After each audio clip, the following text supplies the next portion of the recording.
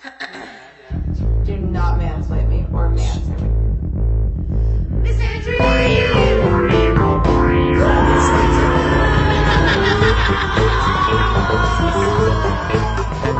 With Marsha and Ray. Hello, and welcome back, everybody, to Misandry with Marsha. And Ray. I'm excited. I was just singing a really fun song before we started recording. Remember how it went, Ray? Wait, how did it go? Oh, Meghan McCain drives me insane. Yes, we're thinking about topics to discuss. Really haven't gotten my Meghan McCain impression down. I feel like I had a good Elizabeth Theranos because I was really shocked at her voice. Elizabeth Holmes. Wait, what's her name? Oh, her name's not Elizabeth Theranos. No. Oh my god. I just everybody was talking about her voice and I still wasn't prepared when I heard it in the beginning of the documentary. It was crazy. So, for some of y'all who don't know, HBO put on a documentary called The Inventor about the scammer Elizabeth Holmes, it's called The Inventor? Yes. Oh my god, I seriously have probably said The Innovator at least 5 times to people. A lot. I mean, I've been being wow. That's a more accurate title, I would say. They all just nodded at me too. I think it's sort of this double entendre. They thought she was inventing something, an actual product, but she actually was inventing who she was and her whole life. Wow, she was inventing a story. Mm-hmm.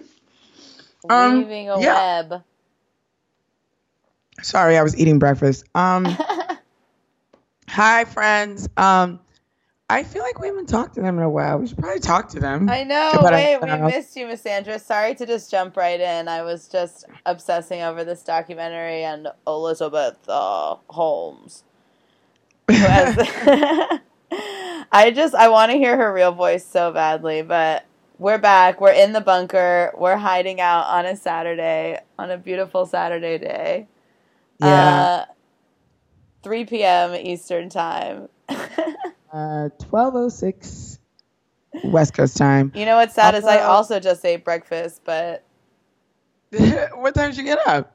I was up. I was up and I went for a walk and stuff, but then I just didn't eat until 1 or noon or something. And I'll do that and then just be so hungry and then just eat maniacally. Yes, I just I'll have a breakfast sandwich and just be ah. How's the weather out there? Thank you for asking. It's not bad. It's tolerable. It's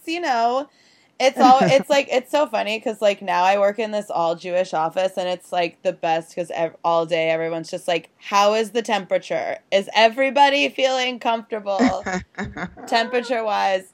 And it's because it's all women too, but it's so funny because it's not bad though. This is a good time of year for New York, but it's been raining. But I'm one of these sickos that likes kind of gray, rainy. I love it. Don't call me a sicko. Yeah, we're sickos. That's why we live underground in the woods. Yeah, underground in the woods where there's probably going to be a lot of rain, and we're going to like it. And our men in our basement are going to have to deal with the open sky. We'll have synthesized rain. Yeah, that'd be good. We're expecting a lot out of our technology. Maybe we should hire Elizabeth Holmes. We have to. Oh my God! What if the military or our militia starts offering blood tests? You're hilarious. That would be great. That would be that's how you know it's about to get culty. It's when people start talking about blood. You know what I mean? It's when blood starts coming into it, that's when you need to run. If you're getting finger pricked, no. That's scary. Well, it's yeah, I mean, I don't even understand what she was trying to do. I'm fascinated, but not in a way that I'm proud of. because she's awful. She's an awful human. But I am very fascinated by I'm fascinated by how stupid men are. The older like guys in it are so funny. So, for you guys who don't know, Elizabeth Holmes was the CEO of a company called Theranos that she started by herself, so quote unquote, when she was 19. And so here's this girl from Texas, she's the scion of like two formerly very wealthy families, and she's apparently very brilliant. And so they saw in her the potential to change the world or like restore the family's name to prominence. So this girl goes to Stanford, and she is in an engineering major, I think. But so she goes to Stanford. She makes nice with an advisor or two and tells them that she wants to create this machine that takes blood samples and can diagnose you for 100 different things with just like a drop of blood, instead of the standard, drawing blood that we do right now. And there was one woman, because of course it was a woman, who was like, this is scientifically impossible, girl. Like, what are you talking about? And but Elizabeth kept going. Oh my God, that's right. Like, that's so funny. She's like, and Elizabeth kept going. Sorry. Go ahead. No, go ahead. No, go ahead. I just remembered that part in the documentary. I'm sorry. I had like a 5-second delay. Oh yeah, okay, no problem. Yeah, so she just goes and, she convinces like a man who is tenured at Stanford to leave his job there to join her company that she started at 19, and she dropped out of college. So this girl drops out of college, sophomore year at Stanford, in engineering. I don't know what type of engineering it was. I think maybe chemical. And I don't know, all these old white men start giving this bitch money. They don't ask her no questions about the science.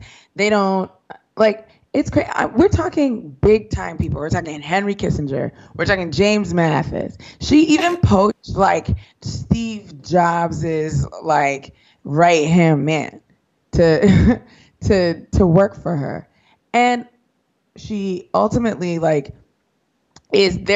commits massive fraud over the course of like 11 years, where she is lying about what the machines can do.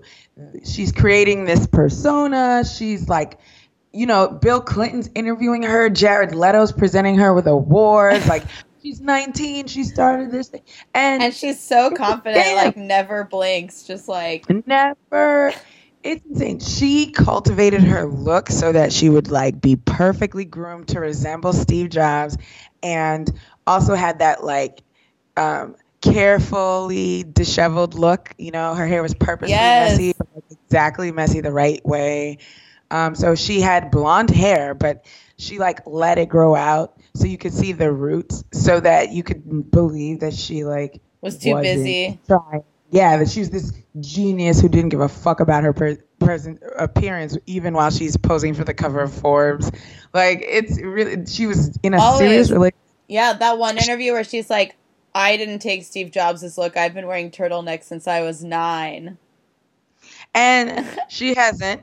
She also apparently she used to wear ugly Christmas sweaters and shit like that. It's crazy. I guess like what is like more impressive to me, or what's fascinating about this to me is it became very clear to me that these men were looking into this big blue eyes of this blonde girl, paying them attention, and they lost their fucking minds. Mm-hmm. It like infuriates me that this is possible, because these are the people who will tell you that women shouldn't run things. These are the people who tell you colors shouldn't run things. But then women they give power to, the ones where they're like, finally one we can trust. Like, it's not even just finally one we can trust. It's that the people, and it goes back to what I was talking about, but what I've talked about before in the podcast with Me Too, where it's just like all these men who we entrust with the government, the finances, or the running of major organizations can be felled by attention from a girl. Mm-hmm. And They will make decisions according to how much their dick jumps when a woman walks into a room. And they get to be Henry Kissinger, first of all, is a war criminal, but he was the architect of like the Vietnam War. He's 80 something. He's still well respected in a lot of political circles. He's, supposed to have a brilliant mind. And for him to be the kind of person who's gotten into rooms to negotiate with like foreign like heads of states and like, for that to be the person who could like fall for a girl who had nothing to say, it just makes me so angry. It's infuriating. Like every single guy who's being interviewed is like, she just had such charisma and she was such a genius, and like, it's like nobody actually knows what the fuck they're talking about. They're like, well, I knew that the engineering was correct, but I didn't know if the science was right. And you're like, you didn't know anything. Well, time out. If you know that the science, you didn't know the science is right, but you know the engineering is correct, that doesn't make sense because engineering is science. They kept being like, she was the three intersector of entrepreneur, engineer, and scientist. And it's like, yeah, and each person who thought that they were one of those things like was like, well, I know entrepreneurship and she has it, and I just trusted that she also knew the science. And you're like, no, you didn't. What? Like, she clearly didn't work with scientists. Like, and it becomes clear in the documentary that whenever someone actually with background challenged her, she fired them or, sort of moved them, demoted them, that sort of thing. But what's insane to me is like, it's not just that. It's that like, my black ass can't walk into nobody's room with dropping out of sophomore year at Stanford, telling them I changed the world and having these investors drop $700 million. Are you crazy? $700 million. With nothing to show for it. That company got to last 11 years, girl. Are you crazy? And in the like that Palo Alto region or whatever, where it's like, or it's near Silicon Valley, I mean.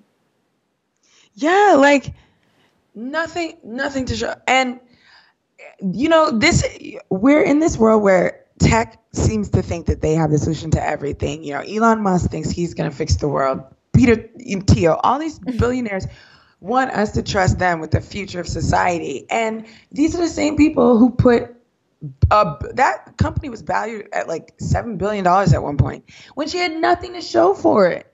These are people you want us to trust with the rest of like the future of society. Are you crazy? Peter Thiel's my favorite because I saw that Peter Thiel was said to have said democracy died when women were given the right to vote. And no, he definitely said it. No, I know. So then he was like, I was misquoted. So I go, okay, I'm going to look at the full quote. And he said, representational democracy died when women and landowners were given the right to vote. And it's like, or non-landowners, I mean. And I was like, oh, great, that's better. Yeah. Uh-huh. Yeah, much better. Thanks for the clarification, Peter. And it's just like so insane that they have this idea where Peter Thiel wants to form the Seastead floating island in the middle of international waters. Oh my God. It's so funny. Just be the purge. And like, it became very clear to me that the hubris that it takes to, become a billionaire. I think the idea that you would sort of spend your life trying to achieve the goal of hoarding money from society is an insane thing to begin with, I think, because the pursuit of $1 billion is a pursuit that requires the lack of concern for billions of people. Mm-hmm. Because you can't possibly think that you are entitled to this much of the world's resources and not share and be a forward-thinking, kind, good person. Yeah, money hoarding, yeah. And so, like, the fact that we're trying to entrust these people with the future of society and that they're arrogant enough to collect money and profit. She made deals with Walgreens to have that machine, the Edison, in the stores. That's the craziest thing to me. Without having the product, and they gave her the money. Insane. Can you believe that? Just off of vouching among other like rich people, like super wealthy corporation owners. And and that these people would invest so much money and risk the health of their consumers because some girl was ideating in some ivory tower. It's mind blowing. It's mind blowing. Yeah, I've been obsessed with this doc, and who I'm gonna now call Elizabeth Theranos, otherwise known as Elizabeth Holmes. And honestly, if you're talking about the billionaires, this is probably a bad time to announce that I am supporting Howard Schultz for president. And I know that it's not going to be a popular choice, but you know, everyone's got haters. He's the reason that you have a team in Oklahoma. So is he really? I'm so ignorant about even everything that I love. It's really sad. No, he and two other owners or two other people were like engineered the theft of the Seattle Supersonics to love it. Oklahoma. If we're obviously so Seattle really hates that dude. For our new listeners, we're talking about Oklahoma City Thunder. I don't know why I got so into sports in the last like few years. I think it's like because I got equally into sports and reality TV, and I think it's just opposite sides of the same coin. I just like needed to relax like in my spare time, you know? Oh, absolutely. I've had a hard time trying to watch any kind of crime dramas or anything like that since Trump got elected. So exactly, I've the way into reality TV and sports as well. But I don't know.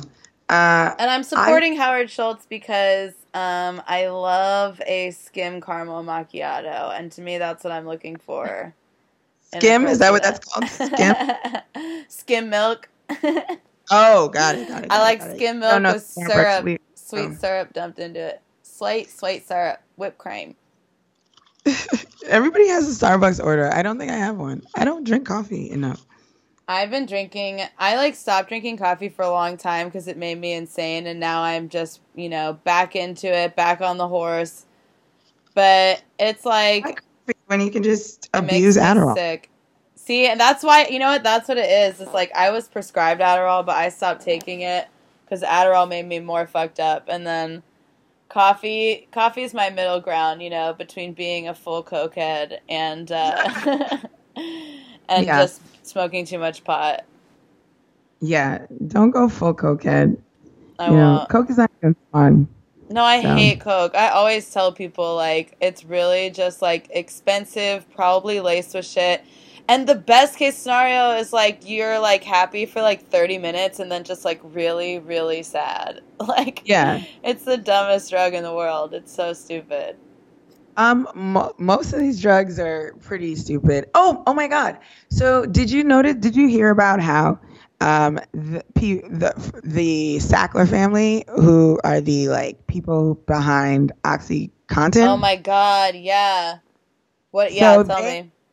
So, I haven't read all of what's going on, but so the Sackler family pushed OxyContin, and not only did they push this very dangerous drug, they, who are not engineers, I don't believe, walked and sort of jumped in and forced the engineering of OxyContin to be more addictive so that they would have returning customers.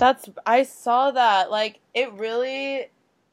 It's just so infuriating. It's crazy. And they've killed so many people. So many people. And so all these people are doing very sort of cool protests because the Sackler family is very well known in New York and very well respected. And so they I think I went to high school with a couple of their kids, actually. I went to the same class as two Sacklers. But so they have a wing, I think in the Guggenheim. It's called the Sackler Wing. And their philanthropy goes to museums, which I understand, but it infuriates me too because the Waltons do this as well, where they don't give a fuck about poor people or improving society in a great way. They think all they have to do is build a house to hold pictures and arts and culture. And so they contribute culturally, quote unquote, so they don't have to be good people otherwise. But yes, so that's so true. It's they don't give to that's so true. It's a certain type of philanthropy. Yes, it's a very specific, and it's the kind of thing they would enjoy. Like one of the Waltons, I think they have like 5 kids right now, 5 adult ones. That one of the women, while Walmart just got rid of the personal greeting jobs, by the way, so old people and disabled people are out of jobs. Oh, good. Great. She gives all of her extra money to museums. So Arkansas is where her family's from. She owns this like insane apartment in the Upper East Side in New York, and she like gives all the rest of her like play money to museums. And the Sacklers do the same. They donate like internationally. I think so basically the protest happened where in the Guggenheim, a bunch of people got in there and I guess climbed to the top of the stairwell in, I think, the Sackler wing, and they all just dropped prescriptions from the ceiling to the floor to protest their their contribution to the opioid crisis, which I thought was really cool. And lots of these really cool. things are happening around, museums in all kinds of places. And so I think a place, a museum or whatever, took their name off of the wing or whatever thing they're named after. But good. It's like at the very least, like you should be shamed, like in society, if you've killed millions of people. I mean, it's insane. Like, it's so fucked up. I mean, So I do understand the need to pay doctors for their work and, medical professionals. Like, that is important to me. I understand. But the idea that, like, you can get into medicine or pharmaceuticals to profit masses of wealth is the most immoral thing that I can think of. Medicines, healthcare, prisons. It's just like all of the ways that people just hoard. Now, even like charities. I'm working for this charity now, and they told me about how there's like basically this fund that the German taxpayers for that's basically a restitution for Holocaust survivors. And then some people who worked at this charity, not the one I'm working at, but this different organization, basically created these fake Holocaust survivors. Oh my God! And defrauded the German taxpayers' money that was supposed to be going towards restitutions towards like survivors. That is fucking insane. It's just wild, like the greed, like that. I don't know, because it's not even like, I don't know, because there's a certain con artist thinking too that I'm like, obviously it comes from a place of greed, but it seems to go beyond money, like why you do things like this when it gets to this crazy point. You know what I mean? Where it's like, how could you be doing something, maybe not with like the opioids, but. No, it is. I mean, it is a certain thing. Like, I mean, I truly believe, like, which isn't to say that people who get rich or whatever haven't accomplished anything, valuable or whatever. But it's just like the idea that you individually deserve this quantity of money because you're capable of one or the other thing is absolutely ridiculous. It's hubris. It's insane. And I do think that there is a mental thing beyond just greed, because you can be rich and not con people. Because there's legal ways to get rich that are evil that don't require necessarily a con. But like the arrogance of con men is such that while you are stealing from everything and making illegal deals and all this, you run for president and win and still keep conning. That is an insanity. That is insane. That's insane. It is just insane. Like, it's the constant grift. It's like they have to, or even like the Fire Festival guy where like he's in so much trouble and he starts making documentaries about himself and does a new con. It's like, yes, he's like, how are you scamming on bail, bro? Like, that's crazy. It's really, really, it's insane. I know. And I think it's because, like, in some ways now, like, people value that or think it's cool when people are, like, doing this grift. Like, we talked about, like, the anti-hero, you know what I mean? Where it's, like, people think that's... And they're just so good at manipulating because they buy their own bullshit, too, in a way. Like, when his girlfriend comes on in the Fyre Fest doc and she's, like... he told me about all this, and I just still know that his heart's in the right place. And it's like, oh God, this is not good.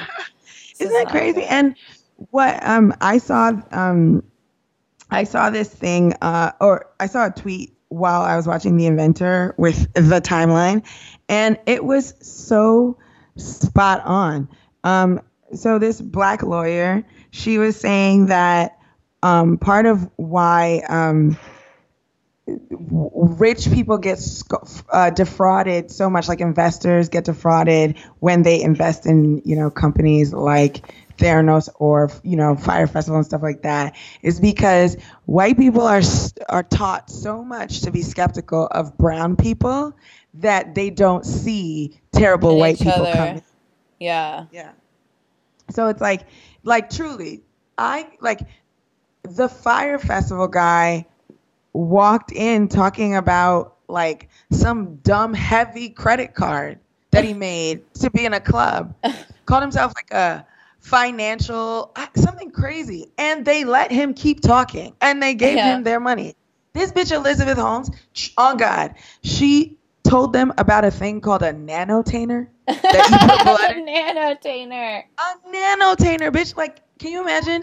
That sounds like some shit that was like that Spock found on the original iteration of Star Trek. Like, that's not even anything. She talks like a Star Trek character too.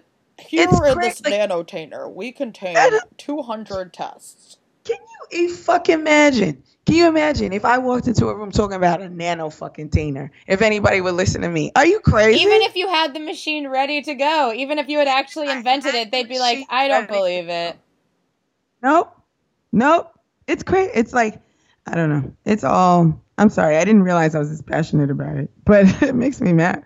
I've been nonstop, like, talking and thinking about it, like, because it really is just crazy. Like, the con artist fascinates me in this, like, sick way. Not in the good way, because it's just, I don't know. I can't imagine the stress. I can't imagine. I'm so bad having to, like, contain any sort of small problem inside me that if I were, like, running a $multi-hundred-million con, I think I would just be too anxious, I guess. Me personally. Yes, truly.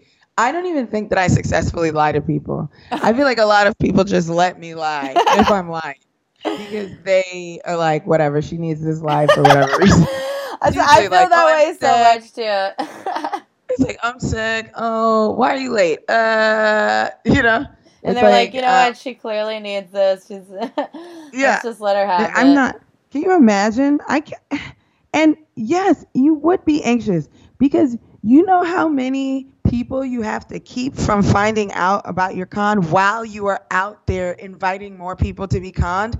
That is too much pressure. How do you sleep? She wanted the U.S. government to be like one of her buyers or something, like the military. She also lied about having military contracts, and no one contradicted her. That's crazy. It's crazy. Wow.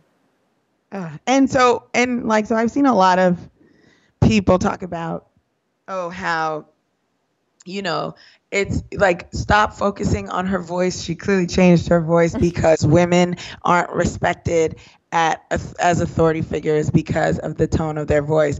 And it's like, fuck you. This is not the time to be feminist about that shit. Not this one. But it's like, even if that's true, like that's what's funny about it is like she's like imitating society, and she like decided like what's the perfect voice that men want to hear, and it's this like hello. I just can't believe that the patriarchy has taken us to that point. Like, and also just like it's not the same as me or you trying to avoid vocal fry because some man is not going to listen to us on our podcast, which I don't care about. Vocal fry. But like this was all a part of a grift she was cultivating. Mm-hmm. This wasn't an isolated incident of a girl at work figuring out the boys don't like her, so she deepened her voice. Exactly. No, this is a person who is carefully crafting. So fuck you, and don't be all white feminist about that one. Sorry. Yeah, well, that's part of the female con artist thing is the like, men aren't gonna assume that you're like doing anything. You know what I mean? Because you like exploit in some ways this chink in the armor of like, patriarchy, I guess. And additionally, I don't know how they've done it. I truly don't understand. But being a woman is in itself a brand these days. And if you are a woman and you're up to fuck shit and a woman calls you out, somehow it's been that you can be like, oh, fuck you. You don't support other women. Yeah. And that it works.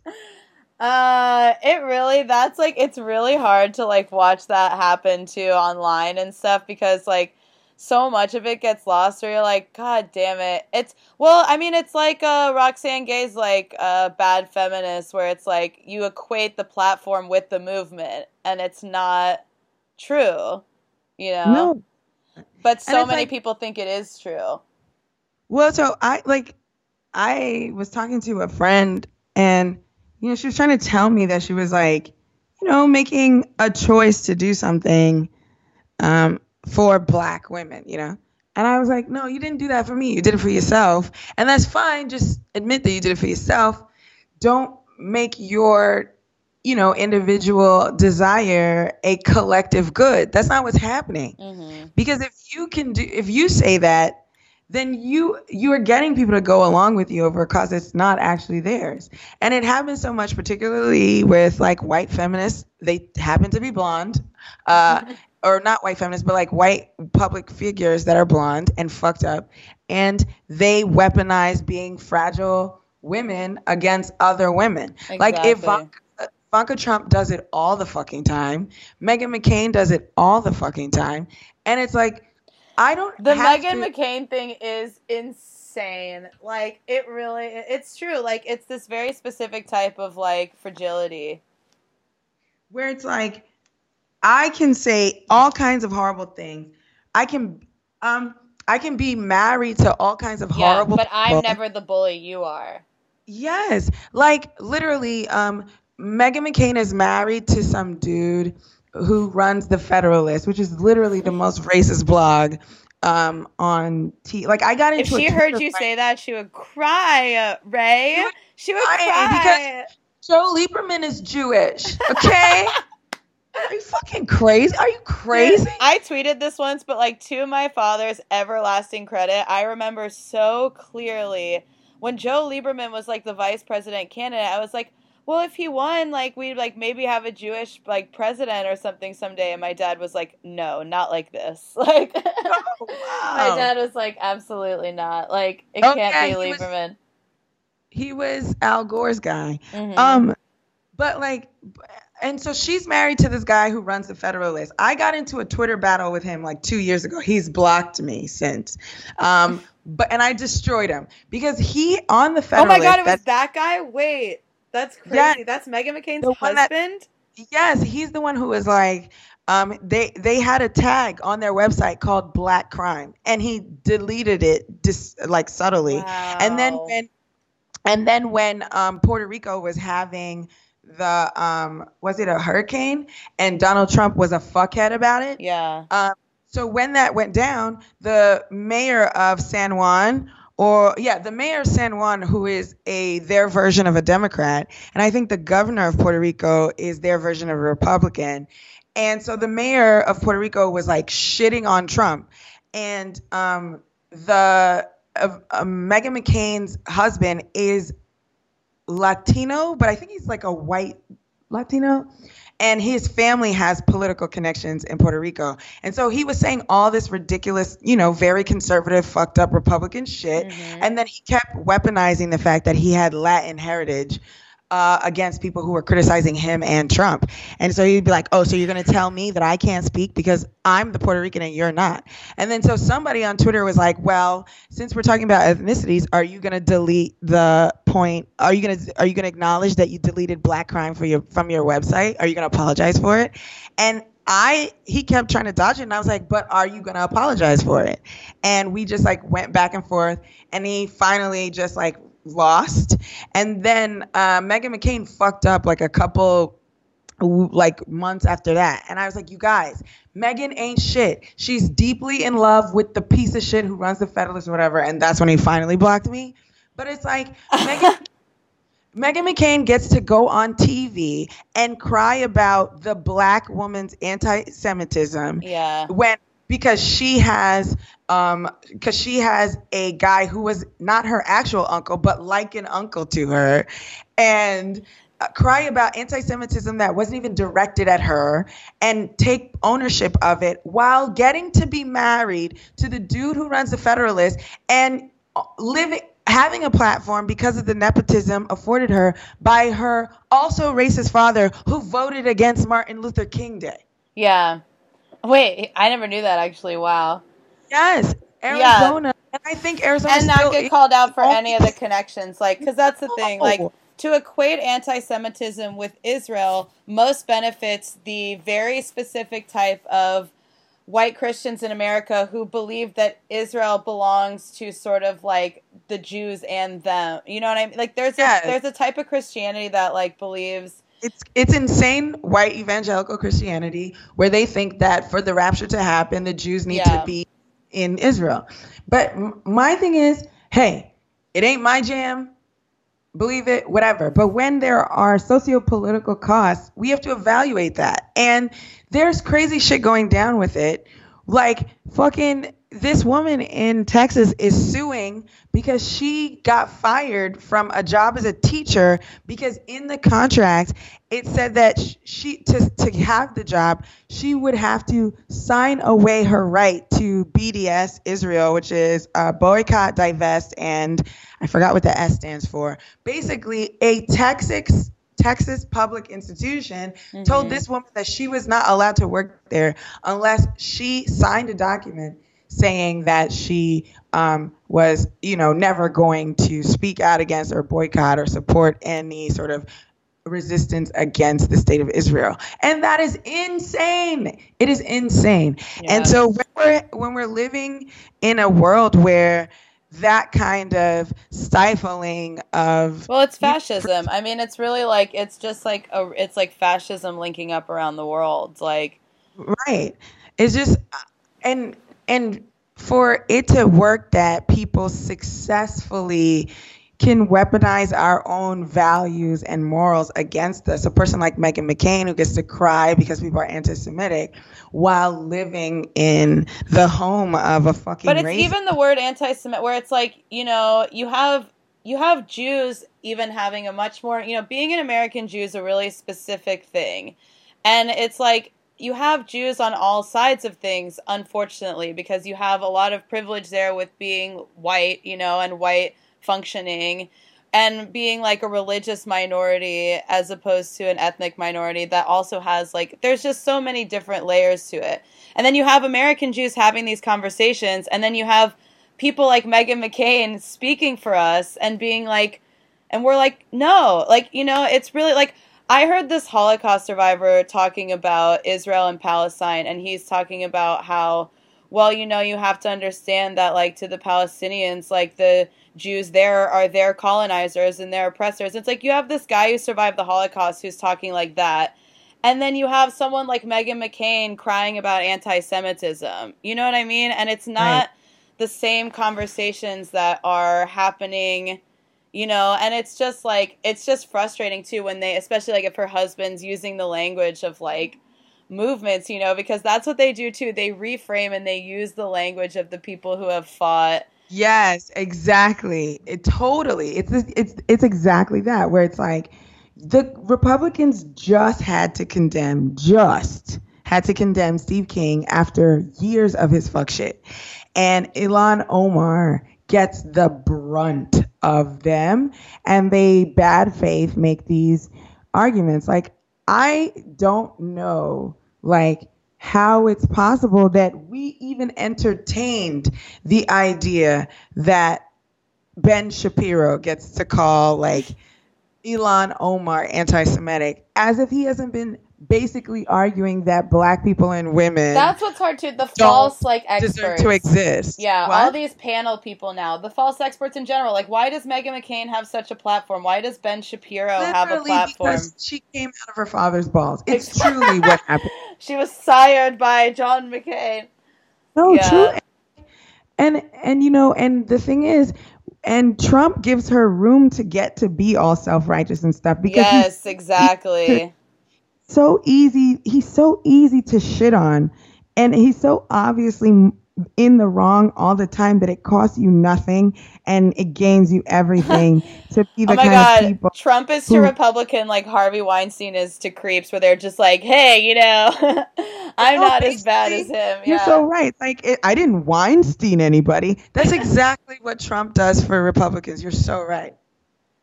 Sorry I cut you off. Yeah, that's like, it's insane. Like, yeah.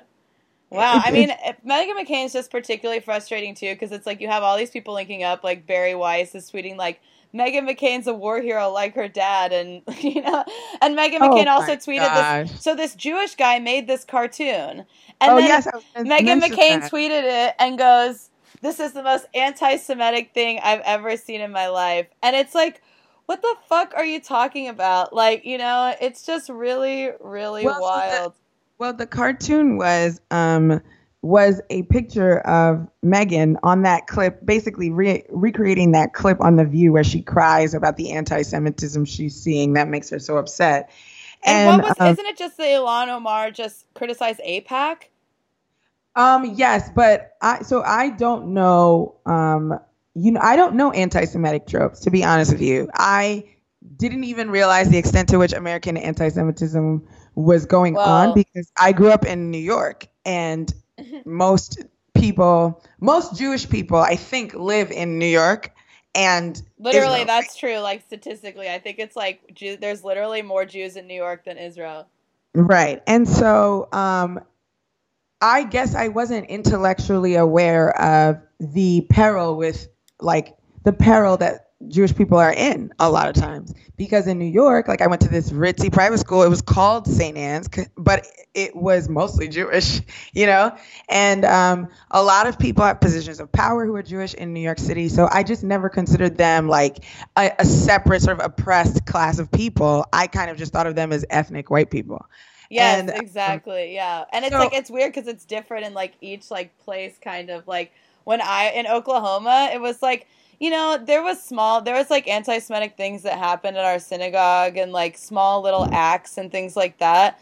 But it was like the first time this dude, I'll never forget, this one dude called me a kike, and we both like didn't know what the word meant. Wow. You know what I mean? But it's like that doesn't happen with other groups, like where it was like I was kind of like, wait, what does that even mean? And he's like, I don't know. We're like, sorry, like, you know, it was like just very confusing. That's so bizarre. You're using slurs you don't even know what they're for. Yeah. So I never understood until truly the last election where, you know, the neo-Nazis and stuff were getting online and being super anti-Semitic. I was like, holy shit, this is crazy. So I never learned like the dog whistles and stuff. And if Jewish people who have good faith, Jewish people on the left are telling me she has valid points, but she trafficked in these dog whistles, which isn't helpful, I get it. I hear dog whistles about black people all the time. I get it. I'm not going to tell them that it's not anti-Semitic. So, like, I don't know if it's a tough thing. It's a nuanced like thing, you know, because it's especially with Israel. Right. So it's like, yes, please criticize the political, choices of Israel. Do all that. I'm not going to tell you that she wasn't anti-Semitic. If you say she was, then she was. I can't tell you that. But it was the people who were saying she was that made me suspicious in the first place. Yes, it's the weaponizing our own sense of morals against us. Like, can you imagine? It took them years to condemn Steve King, and he's still retweeting white supremacist people. But the minute Ilhan Omar is confronted about, and she apologized, true. They made a resolution. That's how the right keeps like weaponizing our morals against us, and it's like it's so fucked up. You mean to tell me that Meghan McCain, she's an idiot. She's dumb. She's not smart. She's not. That's the main thing that drives me fucking insane, is that she's so fucking stupid. Like, it just is so, I can't even watch the clips. Like, it's just At least So when Elizabeth, horrible. whatever her name was on The View, and she was the dumb blonde Republican on The View. At least she had accomplished something, which was winning Survivor. At least she's done that. Meghan McCain hasn't even done that. I mean, it's really that's the thing too, to see somebody with absolutely no authority just speak, like, that's what a lot is happening too, like the talking heads way of like for-profit media, and just the effect that's accumulating now, where you have all these false authority, false experts, people who are driving news stories. You know what I mean? Because that news cycle became all about her. And and it made like Ilhar Omar the aggressor, and like just like it just also exactly like the news likes to harp on. There's nothing they'd like more than to publicly take down all these new women in Congress. And I want to know did you see Meghan McCain cry about Steve King? Exactly. Where were those tears? I just want to know. No, I never did. No. And they didn't cry over Charlottesville when they're literally standing outside of synagogues screaming, "Jews will not replace us." Like, do you know that fucking those Charlottesville public schools had to be closed for like 3 days last week or this past week because these neo-Nazis post that New Zealand shooting were calling in bomb threats to schools in Charlottesville. Yeah. And it turns out to be some like 17-year-old white supremacist or whatever. But I didn't see anybody crying about that either. That's what scares me. These kids think it's like there are the ones who are really serious and are being radicalized. And then the people like propping them up who are the kids who like just think it's all a joke or something and like go along with it. Yeah, I was listening to some podcast about about that shooting.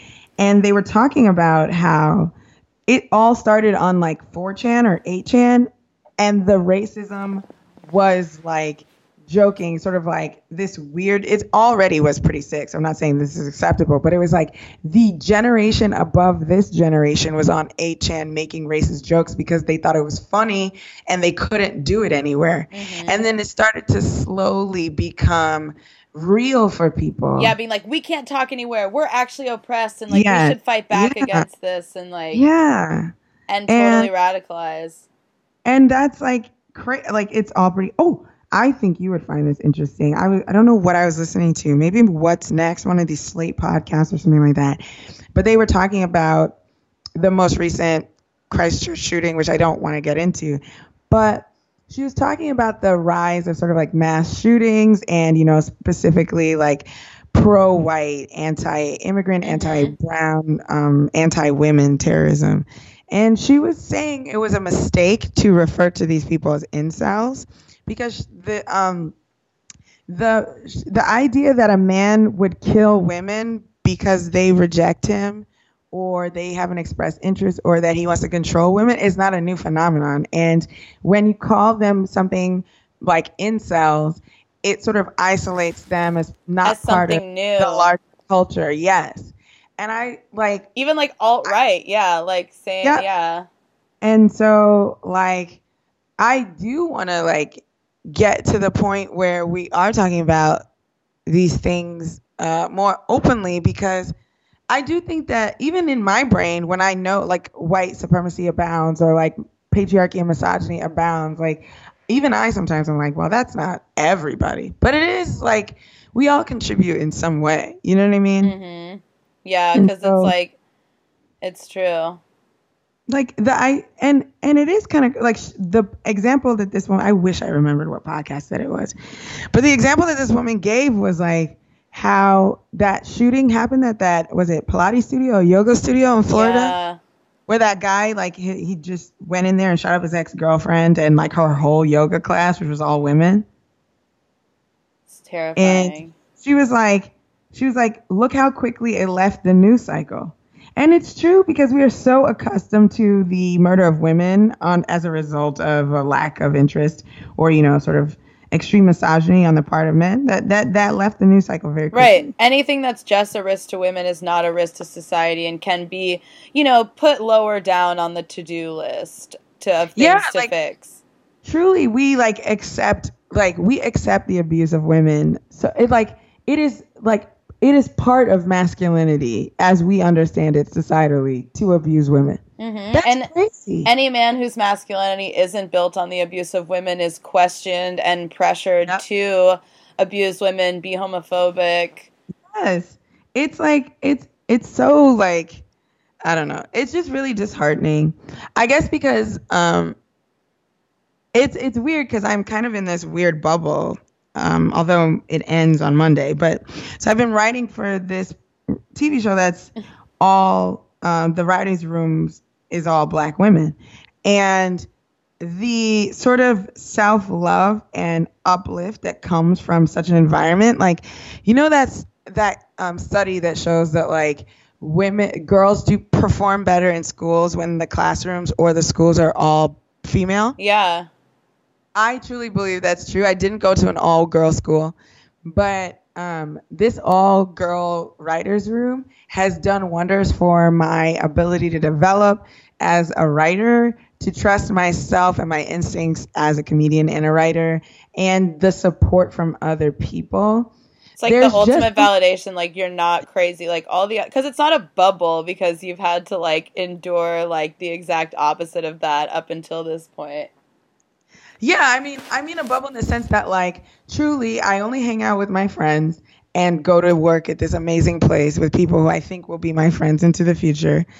And it's like I am not confronted with that kind of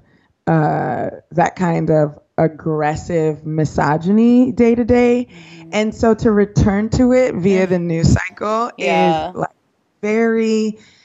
it's very disappointing. Like it sucks. It sucks so much because it's like even just men being around changes it's so crazy how safe I feel in that room. It does. In a way that I had never considered before.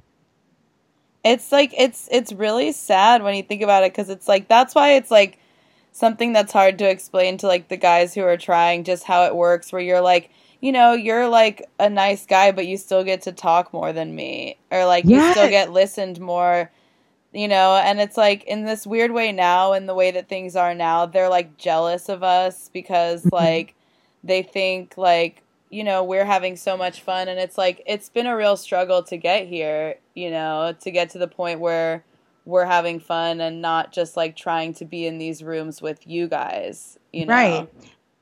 So, and one of the things that like I like been hearing lately is like, look, if they're not gonna hire you, just make your own shit. And it's truly like the only way to do it.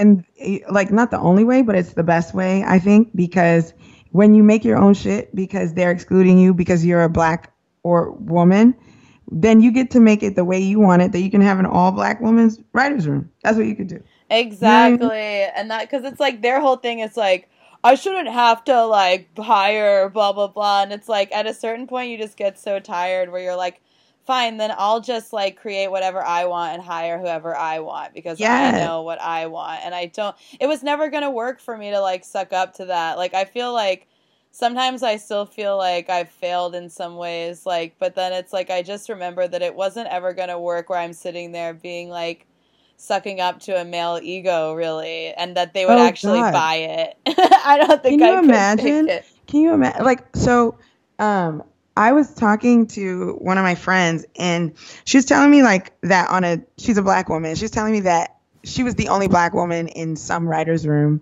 And the Writers Guild rep, came in. So every show has like a person that is the contact with the Writers Guild, with the Writers Union, for those who don't know.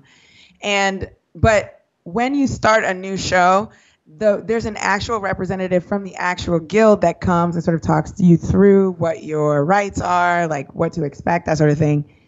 And so she said that randomly in the conversation, I don't remember how it came up, that a white guy was like, well, it's really hard to get jobs as a white man these days. They're saying this now. They're saying this.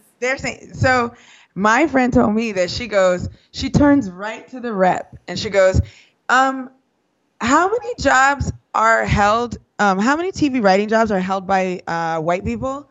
And he goes upwards of 80%. And then she just looks at the guy who asked the question dead in his face. Because when you think that you're entitled to everything, 80% feels like a loss. Exactly. It does. That's more representation than they have physically in the United States. That's when you start in the United hearing States, the word. there's 60%. Yeah. Go ahead, I'm sorry. No, I'm sorry. It's like that's when you start hearing the word diversity being used in this way of sort of like now, like, yeah, well, they're looking for diversity. And it's like, well, I can see why, because I'm looking at their staff and it's 13 white people, 2 women, and 9 of them went to Harvard. We're still there. We're still there. Exactly. And they act like that's changing just because now some people are getting their own shows, because that's really how it has to be too. Like, they keep looking to diversify at the top, and it's like you have to diversify in all areas where it's like you're training people. That's what a lot of people coming up in Hollywood are saying. You have to have PAs, writers, people at all levels who are training other people. That's how you change what the business looks like. Exactly. That's the problem. That's where it goes wrong, because it's like, so for example, like if a network pays for a diversity hire at entry level, like staff writer, right? Like, let's say I'm the diversity hire on a TV show, and I have one title.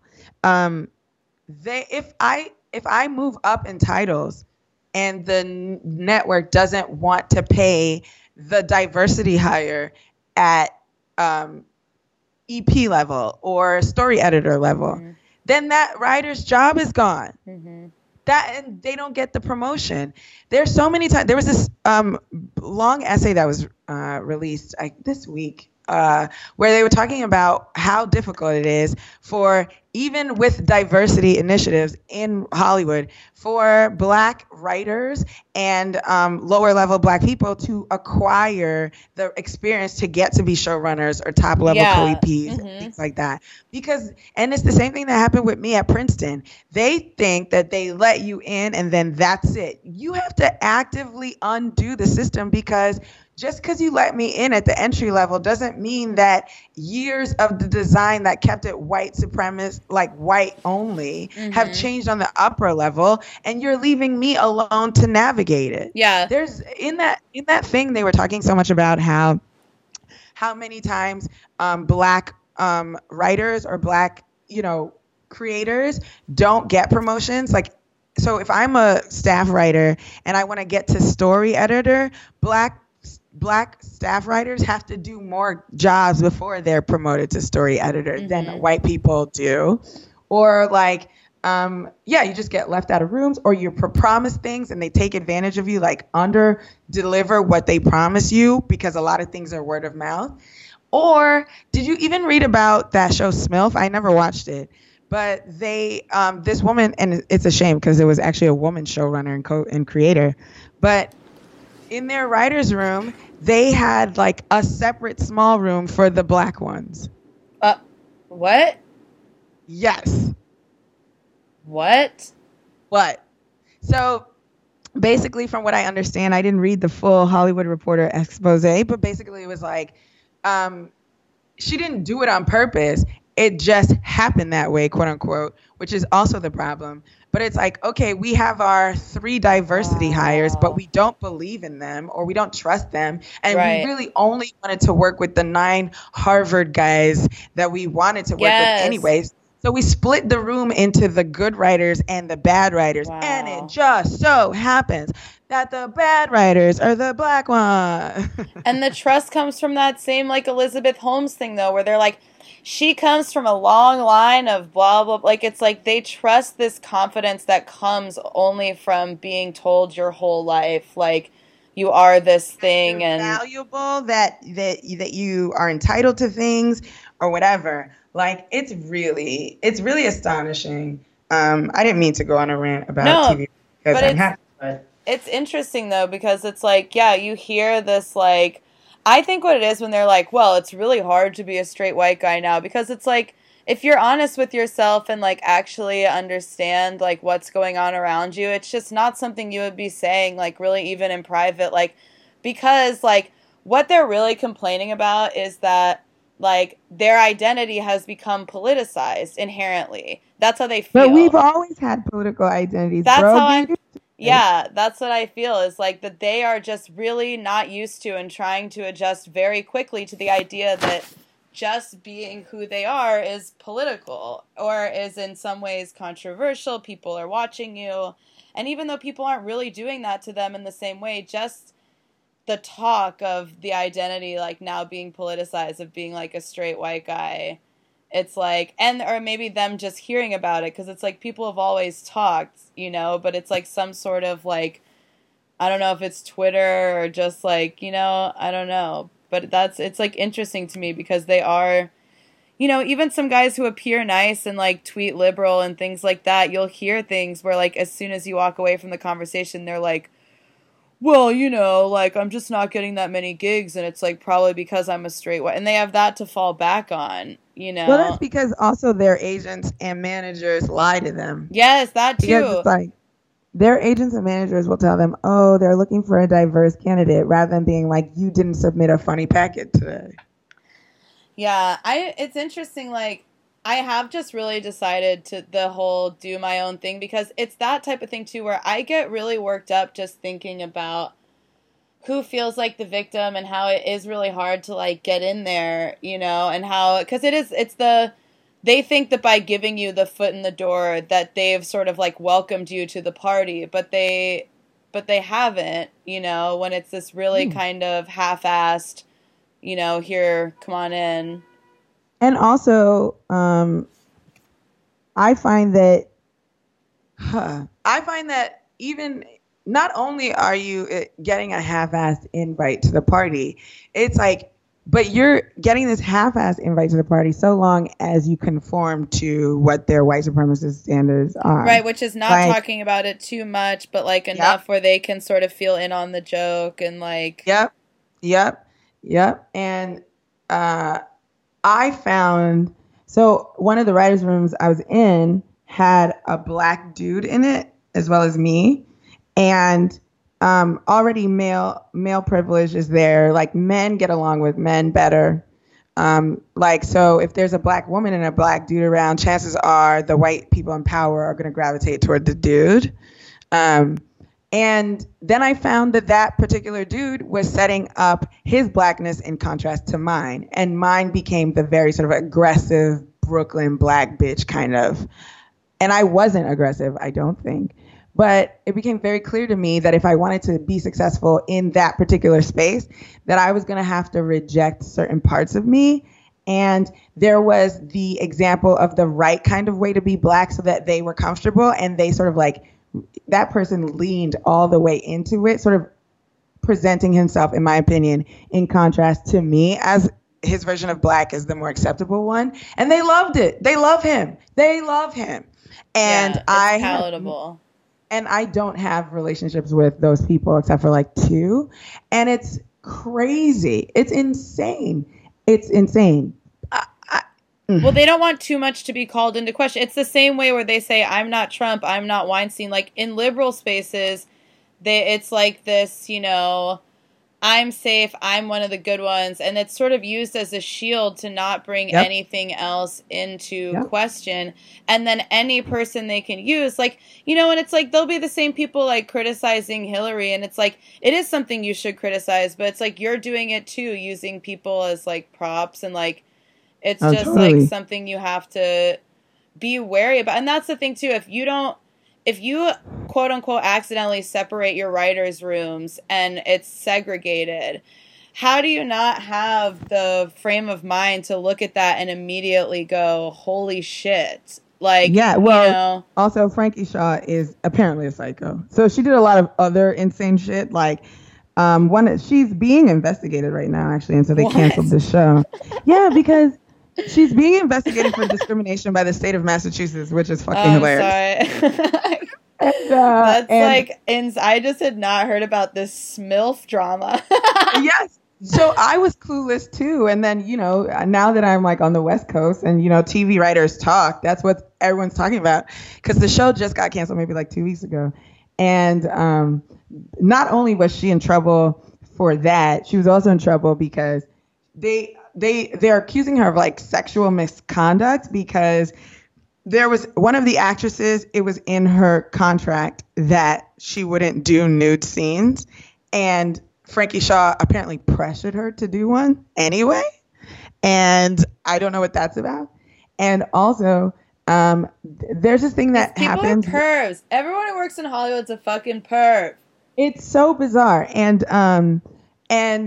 also the big thing that she's most in trouble for, from what I understand, is that there were people doing a sex scene on the show, and usually when there's a sex scene happening, it's a closed set. So basically you have the people who are shooting. Yeah, it's like really small, yeah. Yes. And she made them turn on the monitors for no reason. Like that type of shit, like that's where Hollywood really scares me, and like that's why I don't think I could have ever been like an actress, because they're basically like, show your tits, give up control, or else like, you know, everyone wants like so much power, like God, even the fucking female showrunners, like it's just like insanity, like the abuse. Also like you also have to think about, like, Frankie Shaw, I don't think, like, came up the ranks. I think she, like, wrote a movie and got that made. And then, you know, she sort of had a lot of goodwill and some good writing. I heard the show was actually good. Too bad she's a psycho. But you also have to consider that the women who come up in these systems are probably internalizing and performing the misogyny they've received, you know? It's the only thing they've ever seen, like, reflected to them for, like, people in power, like, until they just start getting into it. Yeah, it's like, I mean, it's so, you know, it's sort of like the people who have an alcoholic for a parent. Some are teetotalers and some become drunks themselves. So it's like, yeah, if your dad is a racist, sexist piece of shit showrunner, you might do the exact opposite, or you might just learn to perform that kind of behavior yourself. Oh my God. SMILF drama. Yeah, I was not aware of all the SMILF beef. SMILF is out of the militia. Yeah, SMILF is out of the militia. Sorry. Yeah. That's really bad. It's all this kind of, I don't know, being a girl blows some time. But. What's the but? I actually don't have a but. I was trying to find a way that, like, being a girl didn't suck. And it kind of sucks just all the time. But well, actually, never mind. No. It's crazy because this is what happens too, is like I'll tell myself every day, or like every time I go to a party, I'm like, we're going to be like positive and we're not going to just like start, you know, going off about things. But it's like, this is just who I am. I'll be like at a party, like, and you know what's fucked up is that gynecology is so fucking sexist that they can't even invent anything better than that fucking misogynistic duck clamps or whatever. Like, and then people are like, okay, it's 9:30. I've had one drink, you know, I can't. Just please chill. Yeah, it's like, and it sucks because it's like, it shouldn't be no fun to talk about things that are true. But it is no fun to talk about things that are true. That's true. Well, that's how, it's like, it's weird because when we were talking earlier about the Sackler family and the Oxycontin thing and how the way to get to them is disrupting their fun in a way, which is like fucked up, because that's the only way you can get to these people, because everything's supposed to be so polite, and it's like, you know, we're not supposed to talk about certain things, and it's like, now we all know so many people who have like OD'd, and like, you know, it's just, it's so frustrating that when you're trying to get to the root cause of it, people, I mean, it really goes back to everything we've talked about, like, it's just people have been constantly just obscuring facts, and like, you know, and it's all these people saying these things where I'm just sitting at home going like, am I crazy? Is everything crazy? Is this how it's always been? Has it gotten worse? Like, I'm not sure. And I think it's just kind of all of it. Everything's getting better and worse all the time at the same time. Yeah, truly. It's really crazy. It's like, you know, there's like obviously and I'm intellectually aware of income inequality. Like, I'm very aware of it. But in LA, man, I'm aware of it in a way that I've never been before. Because one, I have money. So that makes my life a little different. So I have a different vantage point. I didn't have a lot of money in New York. No, I'm not rich. Just I'm comfortable. And It's LA, money you've gotten from your work. It's like, you don't need to apologize, like, or not apologize. No, you didn't. You didn't. I mean, I was just thinking, like, sometimes I was just thinking about that woman who tweeted at you about the Princeton thing, where it's just like insane. Of like, oh yeah, sorry, but yeah, like I'm doing fine. But I also am literally the exception, even within my own family. So me as evidence of some kind of systemic anything is ridiculous. But yeah. So like in New York, it's kind of like New York is full of wealth in a certain kind of way. And even though it's full of that kind of wealth, most of New York sort of feels like everybody's New York, right? Like if I'm in Brooklyn Heights, it doesn't feel like, even though that's a very nice neighborhood, it doesn't feel like I'm the poorest person around if I'm there, right? But if I go to the Upper East Side, for example, then I feel like dirt. But that's only the Upper East Side. I don't think I feel like dirt walking through most of, New York.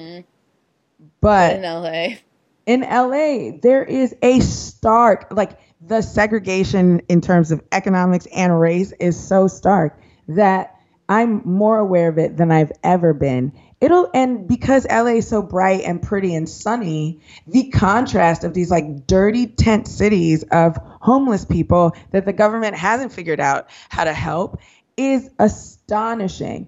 And everybody has just accepted it almost. It's kind of just like, oh yeah, there's a homeless tent city over there and I'm just going to walk past it. And they become ornamental to some degree. Like people who are suffering are ornamental in this town. Like at least, New York is not good to its homeless people, but it's better than LA is. And like in New York, like, and I think weather has a lot to do with it. Like they're not going to let you sleep in the snow, homeless LA person people are like, they're camping. It's nice out. Yeah, exactly. And I think that's why a lot of people come here, where like homelessness here is probably not as bad if you're the actual homeless person physically upon you, and finding shelter and stuff is probably a little easier in the outdoors here than it would be on the East Coast. But then they're ignored and just. Yeah, and like the fact that there are liberal people who have cachet in this city, but use their liberal sort of and economic influence to make it so that the zoning is such that you can't build homeless shelters in certain neighborhoods. These are liberal people, What? Wow. Yeah, comfortable, like living like this, like. Because they're fine walking by a tent city, but they're not fine walking by a shelter with homeless people outside of it. Well, they don't walk by the the tent city can't be in their neighborhood either way. Yeah. And they just drive by them. I walk by some small camps and stuff on my way to work occasionally, and there was like, it's just like, it's horrible. And it's just, I don't know. This country is just so great and like so wildly capitalistic. And I'm not like out here on my socialist shit. I don't have any bona fides that way. Like, don't get me wrong. I really like ordering food every night. I love that. But it's just astonishing, like when you're sort of an adult and like engaging truly with the kinds of things people are comfortable letting happen so that they can have fun, like you said, is insane. The fact that a lot of people own private jets when there are people who don't have homes in this country is insane. Yeah, and like you said, the money hoarders are spending their philanthropy to enrich their own arts and culture and the aesthetic of this world around them that has, everything money can buy, essentially, and then not really actually spreading it to where people could eat and have shelter and water, most of all. Yeah, right? Like, it is truly, like, and, a lot of people are like, and I kind of agree to some degree that, like, we shouldn't, celebrate, Black wealth or whatever. Like a lot of people are like, Beyonce and Jay-Z or Oprah and whatever. And I think there's a conversation to be had there. But the way that political power in this country has been consolidated, it has been white and wealthy. And for Black people to have the power to affect change, they need to have the political wealth and the political power. And I think that, people like Jay-Z and Beyonce are making good use of it. But do I think that we should all be trying to become Black billionaires to fix things? No, we should be stripping billionaires of their billions is what we should be doing. It's just so fucking fun. It's just like, I don't know. I'm on a rant. I haven't done anything, and I haven't even smoked pot today. What the fuck? No, seriously. It's like, this is why I love when we talk, because it's like, I just like talking about these things, but it's not, a lot of people don't always want to talk about it, and I get that, and I just hate that I'm not, like, it's like, at a certain point, like you say, when you're just looking around you, just being like, there's so much deeply evil shit. I think a lot of people are just like, you can't just shut it out at a certain point. But I'm trying to balance it with being at parties, being like, yeah, so like, speaking of child abuse, I'm really glad you brought that up, like trying to find like a middle ground. Like, yeah, well, we lost Barbara Streisand. Oh my yesterday. God. R.I.P. R.I.P. You said you tweeted Brooklyn. Yeah. You said we lost a Brooklyn legend or something. Yeah. Because, okay, so Barbara Streisand, so the Leaving Neverland documentary about Michael Jackson came out, and it was like somebody, Safe Chuck and Wade Robson, who detailed sort of their experiences as like Michael Jackson's like abuse victims. Mm-hmm. And there's a lot happening there. I haven't watched the documentary, but I am aware of what happened, and I totally believe he touched those kids like I never didn't. I think it's just people sort of having to confront and engage with the magnitude of what he did, because these boys are fucked up. But or they're men now, but they're fucked up. Anyway, so Barbara Streisand, a psycho, apparently. I mean, wow, Barbara. Did you know that was what Barbara was hiding up in that noggin of hers? Did you know that? I had no idea. Here's the thing. You never know with divas, whether it's like sexist talk or whether they're actually as fucking insane as you've like heard, And I had heard she was crazy, but I did not suspect. I knew she was crazy because, there was that thing called the Streisand effect. I can't remember what the rumor was, but it's called the Streisand effect because someone started a small rumor about her. I think maybe that her house was going, something about her house. I don't know, something. They started a rumor. She went so insane trying to sue this person for defamation that the rumor none of us heard became so well known. Widespread, yes. Because she attacked it so aggressively. So it's called the Streisand effect. But basically, Barbara Streisand said Michael Jackson's accusers were, quote, thrilled to be there. And his, quote, sexual needs were his sexual needs. She called pedophilia his sexual needs. That is insane. Then she goes, you can say molested, but those children both married and they both have children, so it didn't kill them. What, bitch? It's actually the leaps that people's minds make. Like, it's like the Woody Allen thing. It's like the leaps that people make to like reason or defend the person that they knew, that they liked, or that whatever it is. And to just say something like that about child victims, I just cannot believe. I also think that these celebrities are just totally disconnected from the world. Like, I feel... I get that. Not to excuse her, like... Yeah, I get that. I get that they're disconnected from the world. That's a thing I've learned out here. Actors are crazy. Yeah. And I think they're crazy for pursuing it. I enjoy that they do. Don't stop. But they're crazy for pursuing it. And the things that it takes for them to be successful will make you crazy if you weren't crazy already. So I understand that, people who have done the kind of, or lived the kind of lives that Barbara Streisand live go nuts and they're detached. But there is nothing in the world that should make you so inside a bubble that you're cool with your friend fucking a child. Exactly. That's never going to be. And you say the kid's fine. The kid's fine now. Are you he's fucking an adult crazy? now. It's just absolutely just and like, wow. Are you fucking crazy?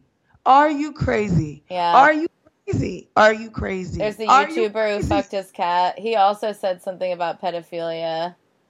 Who? There's this dude, Shane Dawson, who's like, Oh, whenever there's yeah. someone who's like YouTube famous, I'm always like, that's the only time I feel like disconnected. I'm like, I don't really know any YouTube famous people. But like, so he, I guess, like he has like millions and millions of fans, and he like followed the Headless Women of he did a video about the Headless Women of Hollywood, but didn't mention my project specifically and didn't mention me by name. So a bunch of people started tweeting at him, like, you have to give her credit. So then he, like, just shared the video with, like, me tagged and stuff and, like, started following me and, like, private messaged me and was like, I'm really sorry. And I was like, it's okay, you know, whatever. I just didn't care. I was like, that's shitty, but whatever. And then he did eventually give me credit or whatever. That's so whack. So then all of a sudden I get on Twitter, and so like I followed him back, so we like follow each other, but I like didn't think about it. All of a sudden I see this tweet from him that's like, that was way viral, like I'm sure you saw it. That was like, I did not fuck my cat. Yeah, he's like, I did not fuck my cat. I did not come on my cat. And I'm like, whoa, yeah, who is this guy? Like, I'm like, oh my God, this is that guy. And then, I truly went to the beach and came back and opened Twitter, and we were all talking about a man fucking a cat. In LA Twitter. Oh my God, that's so funny. Like, by the time that LA wakes up, we're already talking about people cat fucking.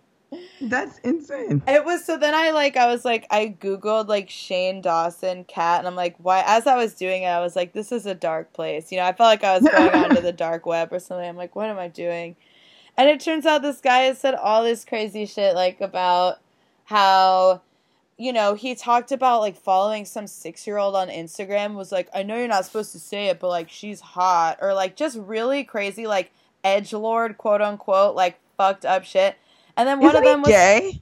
I think, yes, he's gay. So then, like, and then he talked about, like, it was just, like, weird, like, you know, it was, and apparently he had said really racist things, too, which I hadn't heard about. Shocked. And then he said this stuff about, you know, coming on his cat.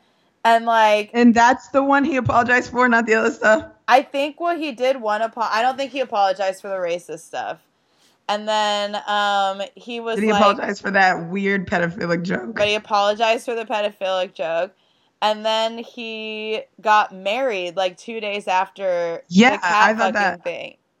I thought that was like his solution to the bad PR. Absolutely. I mean, I'm sure he loves his husband, but... Did you see their photo? They have this like psycho look in their eyes. Like, also, like, I will never love anyone enough to get married to cover their pedophilia. That jokes. was my thought. I'm not helping you bounce back. Fuck you. What do you do if you're like dating somebody for like 3 or 4 years? All of a sudden they're in a public scandal for coming on their cat. Because like apparently what this guy used to do was go on podcasts like 5 or 6 years ago and just like quote unquote try and be as edgy as possible. So of course just be like one of these dickheads saying like these horrible like racist and all sorts of things. And I would never have dated that person in the first place. I think is the answer, to be honest with you. And then okay, like, so you've been forced into an arranged marriage with this person. Okay. Sounds more accurate. Go ahead. Yeah, but it's just like crazy to think. So it's like, but no, like even if it's something different, but like I always think about like if someone you're with is like, you know, a fuck up. Yeah, and it's like you're like committed to this man, and then all of a sudden he has like a public breakdown, and then it's like, marry me. I would be like, no, I'm not getting married. Oh my God. Just like if you cheat on me or you get caught stealing and you're a public official, I'm not gonna do this good wife bullshit with you. That's what it is. It's the good wife thing. Not I. Listen, I can do bad all by myself. And truly, like, I'm embarrassed and anxious about myself in my own body all day, every day. Now I gotta watch out for you two. No, thank you. No, thank you. I'm out here not trying to fuck up. I'm out here trying to not say the wrong thing. Then there's you, whose whole brand started with you saying the wrong thing. We're not gonna. No, I'm not. No. It is like astounding to me people's like willingness to be sort of like publicly dragged through the mud like for their partner, but then at the same time I think like what are they supposed to do? Leave them very publicly in that moment, or I just would leave you if try we and keep are. it private? Yeah. No, on God, swear to God, I've never been in a long-term relationship, so maybe I'm speaking like as someone who hasn't had the sense of love and commitment that these two people have had. But there is nothing about me that will love somebody enough to marry them the day after they tweet about not fucking their cat to correct the record on whether or not they fucked their. There's no way. No way. Oh my God. So we've lost now the equally iconic Shane Dawson and Barbra Streisand to cancel culture, to unfair cancel. No, just kidding. First of all, can you imagine actually trying to cancel Barbra Streisand? I know. Burning my Yentl DVDs. She would just laugh at us is what would happen. She'd be like, I'm 20 years away from death anyway. I have a mansion. Who cares? It's just like, I just was so shocked because I mean, on the one hand, she's the only one being that honest about it, right? Where it's a lot of people, talking privately, saying shit like that, but not public. Or like, and even not that these are props, but it's like, she's the only one admitting that she gives more of a shit about Michael than she gives a shit about the victims, because people are too greedy to admit that that's what's happening, right? They'll deny that an abuse happened, that, or they just, don't address that there are victims at all. Right. She's here. Yeah, they do this language of like, I totally feel for like the people affected. Like, yeah. But she just was like, I mean, basically the crux of her point is, yeah, that nigga did that shit, but they enjoyed it. So they're good now. I'm not worried. That's what she said, basically. It's an insane thing to say, but it's the truth, I think. And I think that that's a lot of people's truth. And I'm upset that it's possible that that's true. But I think to some degree it's true for me, too. Like, I didn't stop listening to Michael when I first heard about the allegations. I think that that's what's happening to people, most people to some degree. But for someone to so comfortably not give a shit about victims and someone with such a prominent position is astonishing to me. It's really real. That's what's interesting with like all of this access to like celebrities, where then you're like, just see these people and then they say things that you're just like, wow. Like, I met this kid from Glee. I haven't wanted to talk about this publicly, like, because it was just so crazy, but it's just, whenever you meet a celebrity, if they do talk to you, you just realize really quickly that they're insane. You know what I mean? Like, you're just like, oh, you're fucking there are some, like, like, I haven't met very many, but, like, they're like, like, Alana Glazer is super nice or whatever. Like, you meet some people who are, like, maybe newer famous, I guess, in comedy. But then, also, like, Alana actors are crazy. Every actor is insane. Yeah, Alana is a great, but what's so great about Alana is when she came up doing the comedy grind like all of us, she wasn't just this beautiful woman who became an actress and, like, had all that weird, she's got more than enough reasons to be grounded, And then you meet yeah. But like, there are people who are truly insane, truly insane. And I'm not even in a place where I'm meeting the most famous actors or like the richest ones. I'm like meeting people who aren't famous. I'm meeting like people that, from like the people cast who aren't household names. Yeah. So it's like, if y'all are like this, then then what are they like? Then you start to understand why Beyonce has to film herself 24/7 and why that's not even weird. It's like, I feel like you'd get to a point where you just are this, like, it's like you're like a demigod or something. I don't even know Yeah. what that would feel like. You know what I mean? The power that would come with. Like, you It- basically walk into a room and the air leaves the room. No, it's really crazy. Because I was watching this summer that Michael Jackson documentary, like that came out after he died. This Is It. Mm-hmm. And so he looks awful. Like he looks terrible. Like he was way too Yeah. thin. He was like very clearly sick. Like he was way too thin. He looked fragile. And even though he was like hitting moves and stuff, he looked unwell, right? Mm-hmm. And he had these like, you know, dancers, choreographers talking to them. He was, you know, Michael Jackson. He was the person who the show was for, whatever. So it blew my mind because there was a moment where he's in a circle of dancers and he's telling them what the moves are. You got to move like this, pop, pop, pop, whatever. He's literally, his wrist is like the size of my vape pen and his skin is white as hell. And he's had every surgery possible. His wig looks insane. And nobody said anything about it. Yeah. Because they wouldn't. Because he's Michael Jackson. Exactly. Can you imagine? Truly, he was a very sick, disgusting man. And like, because he was who he was, no one was ever going to say that. That's mind-blowing. I cannot imagine that kind of celebrity. I never want to be on camera. If that's what happened, where you become so successful, people are so dependent upon your money that you get to abuse children in private, and that's already crazy, but you go out of your way to disguise that. I mean, he groomed the world, basically. Mm-hmm. Yeah. But so let's say that you're grooming the world to accept your abuse of children by, like, you know, covering up with these like children's charities and stuff like that. Fine, Michael, that worked. But we can all see your fucking face. We all see it. We all saw his face. And nobody told him to stop. Mm-hmm. Nobody in his circle. It's crazy. I mean, it's crazy. Yeah, they'll literally let this person they worship die first before they telling them, alienating. And I just, although I will admit that when Ted Danson came to the Good Place writers' room, I did lose my mind. But I played cool on the outside. To it. Like, that's the thing. Yes. Like, and the thing is, I think that if Ted Danson had done something truly offensive, no matter, even if he was Ted Danson, you would have probably. Well, I mean, he did do that blackface in like the 90s. No, I mean like to you.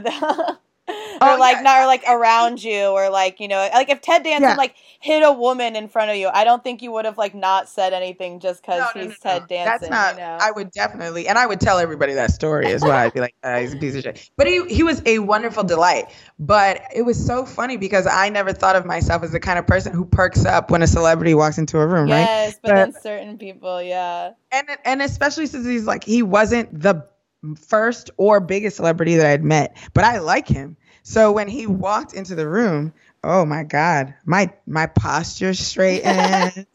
I laughed in ways like, I'm not the girliest girl. I'm certainly not a girly girl in the way that is like intentionally designed to attract men the way that some women are, which is no shade. It's just not me. I was doing those girly girl things. My friend called me. I was like, oh, Rafat's laughing a little differently. I was like, and then I caught myself. I was like, and everything Ted Danson was saying. And so I'm like, if it could happen at my job, like I was at work and he is on our show, like it shouldn't have happened to me, but it did. And so I'm astonished that it happens to the extent that it did, but then it happened to me. So I guess it's a real phenomenon. I just totally, yeah. That if I knew a man was fucking children, I would. That's where I get lost. It's like, I totally get the enabling power of, like, being a celebrity, but I still have this disconnect between how it goes so far. But then it's like, I also get it because you have his circle of enablers, which of course are very powerful. And then you have all the people outside of them who are like, well, what am I supposed to do about it? And I'm like, I guess I've been one of those people a lot. We knew about the Louis rumor for like 10 years, but when I met him, I was still excited to meet him and like hoped those rumors weren't true. And when it was confirmed, I was like, I immediately believed it though. that's like, it's the denial after the like obvious fact too. There's so many different stages to it, I guess. Like, you know. No, it's totally true. And I think, you know, I think a lot of people, and this is like so obvious, but the reluctance to believe victims is sort of like a fear of having to interrogate yourself. Like, exactly. what did I let slide? What are my values that I care more about this music than this person? You know what I mean? Or just having it be easier to like not hear certain things when like somebody tells you something and then later they're like, hey, I told you that thing about that guy, and you're like, oh yeah, I'm sorry that I guess I didn't really take that to heart in that moment. Like, I've gotten better about that as I got older, but I think that when I was younger, you know, when girls come to you with things, it's like we all are kind of like, well, I don't know what to do. Right. You know, and it's still hard to, that's kind of the hard thing about it, and why this like keeps going is that it's hard to do something, and then when you do, like, it's hard to do it because that's why these people get away with it for so long too. It's all this whispers. It's whispers, and then also, this is what I found. The fact that victims are alive complicates things. Not that I want victims to be dead. That's not what I mean. But the fact that victims are alive complicates. Ooh, this is a Muslim Bill Cosby moment. Everyone's going to hear. Oh, God. Everyone's going to tweet at me, and I'm going to have to defend for a week. What I mean is that, so the perfect example of this is like, I have a person who I think is a friend. I would call her my friend. She told me this story about a guy who had hit her. And so I basically decided to I'm like, I don't fuck with that. I don't talk to this dude. I'm not going to talk to him no more. Like, he's a woman beater. And I had heard of other incidents in which he was like hitting women too. So I just stopped fucking with the dude. But the woman who told me her story directly is his friend again. Right. So it's like, that happens a lot too. Yeah. It's like, I still won't talk to him. Like, I don't like him, and that's just what it is. And I stopped talking to him because her story gave me enough reason, but I probably wasn't like super tight with him anyway. It wasn't a big loss on my behalf, but it's like, it feels silly to me inside my head a little bit to be like, oh, why aren't you talking to so-and-so? Oh, because the person he's still very tight with said he hurt her. Totally. That sounds crazy. And so that complication exists as well. That's a long time complication. Yeah, people forgive their abusers kind of like either for themselves or just because that's what the system like pressures them to do. Yeah, that's the psychology of it. You know what I mean? Like, I'm not going to hold it against her that she's still friendly, but I can't also fight harder for you than you fight for yourself. You know what I mean? Yeah, I definitely get over-invested.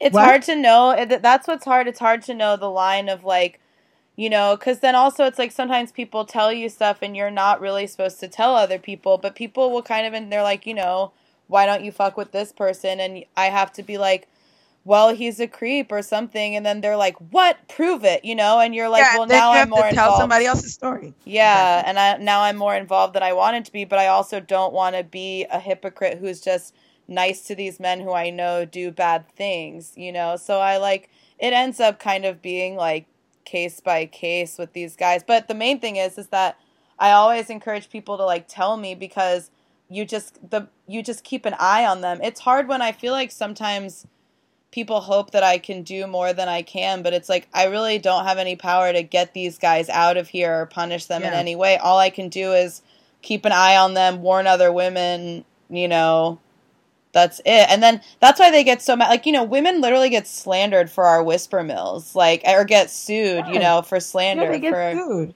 for sure. But then it's like, that's the only thing we can do, because I can't make a public accusation unless I'm the victim. Mm-hmm. And then I also, you know, if I open yourself up to all kinds of shit. Yeah, and I get the defensiveness, because it is hard when someone says, hey, you know, this person, like, well, I heard this story, and you're kind of like, well, what's the story? Like, everyone's first instinct is like, well, what's the story? You know what I mean? It's like, and it's like, it's a really hard thing too, because there's of course different levels to it, and we all understand that, and you only have these other people who are trying to obscure things going like, he's no Harvey Weinstein or like whatever, you know, but it's just like hard because you're like, you know, I can't always know how to react, I guess.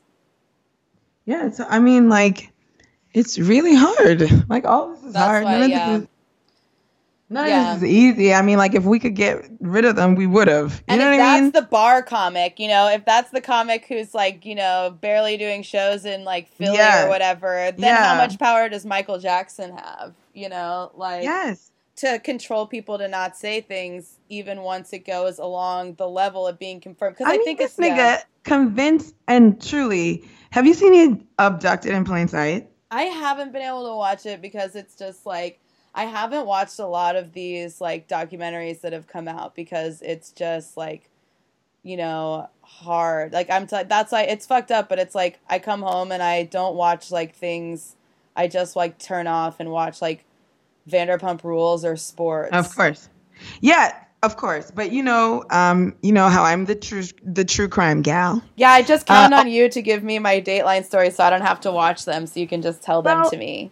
This is something I noticed, and it's true, and I don't know what it is, but truly, I have not been able to consume true crime in the same way since my antidepressant started working. Interesting. So your true crime was like your depression blanket. I think so. I think it was just kind of, this is what I think it is. Obviously, it might just be the chemicals in my brain working differently, but so I even when I was more obsessed with true crime, I never liked the like random stories or like serial killers or break-ins or whatever because those terrify the fuck out of me. Yes. Random things. You can't control them.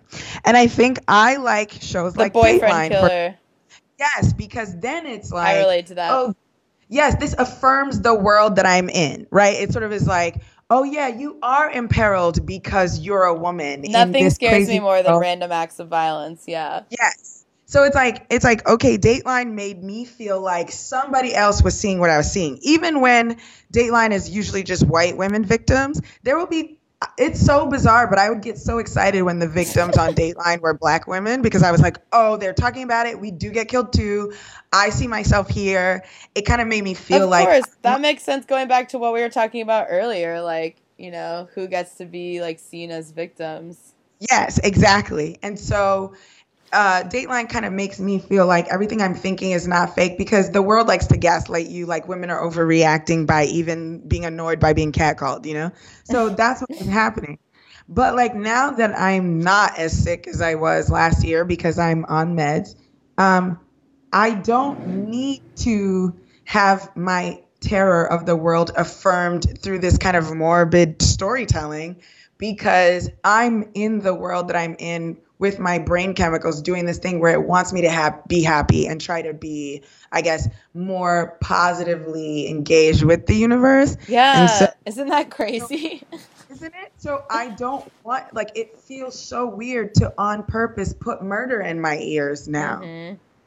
Although I did just watch Dateline this morning. I watch it every Saturday morning because it airs Friday. Now I'm not depressed. Now I watch it in the morning. Yeah, now I watch it in the morning and don't run home on Friday night to watch it. Why did I bring that up? I forgot why I mentioned that. Wait, we were talking about the true crime. Fuck. And the one documentary on Netflix. Abducted in Plain Sight. Yeah. So, I watched Abducted in Plain Sight because everyone who told me about it was like, it's crazy. And obviously, you don't want a story about the repeated molestation of a child to be a crazy kind of thriller. Yeah. But it was because do you care if I spoil it? No, please. Spoiler, listeners, if you haven't seen it. So basically, it's about this, I don't remember what city it was. It's like in small town, middle America. It's a Mormon family. And basically, this man who's a member of their church, although the documentary doesn't focus too much on the Mormonism, but I think Mormonism has a lot to do with the leeway that this person got. Yeah. This We'll guy, talk about, like, yeah, they have absolute trust in, like, each other and their community, and it just goes wrong so many times. Exactly. So that's basically what happens here. But what gets me is, or what is very curious about this, and Michael Jackson made more sense to me after I watched Abducted in Plain Sight, because truly, this guy was just their neighbor. They didn't even know him like that. He just became best friends with their daughter. And Jesus. Them. He had sex with both parents just so that he could have access to their daughter. And he kidnapped their daughter. The parents did not report him.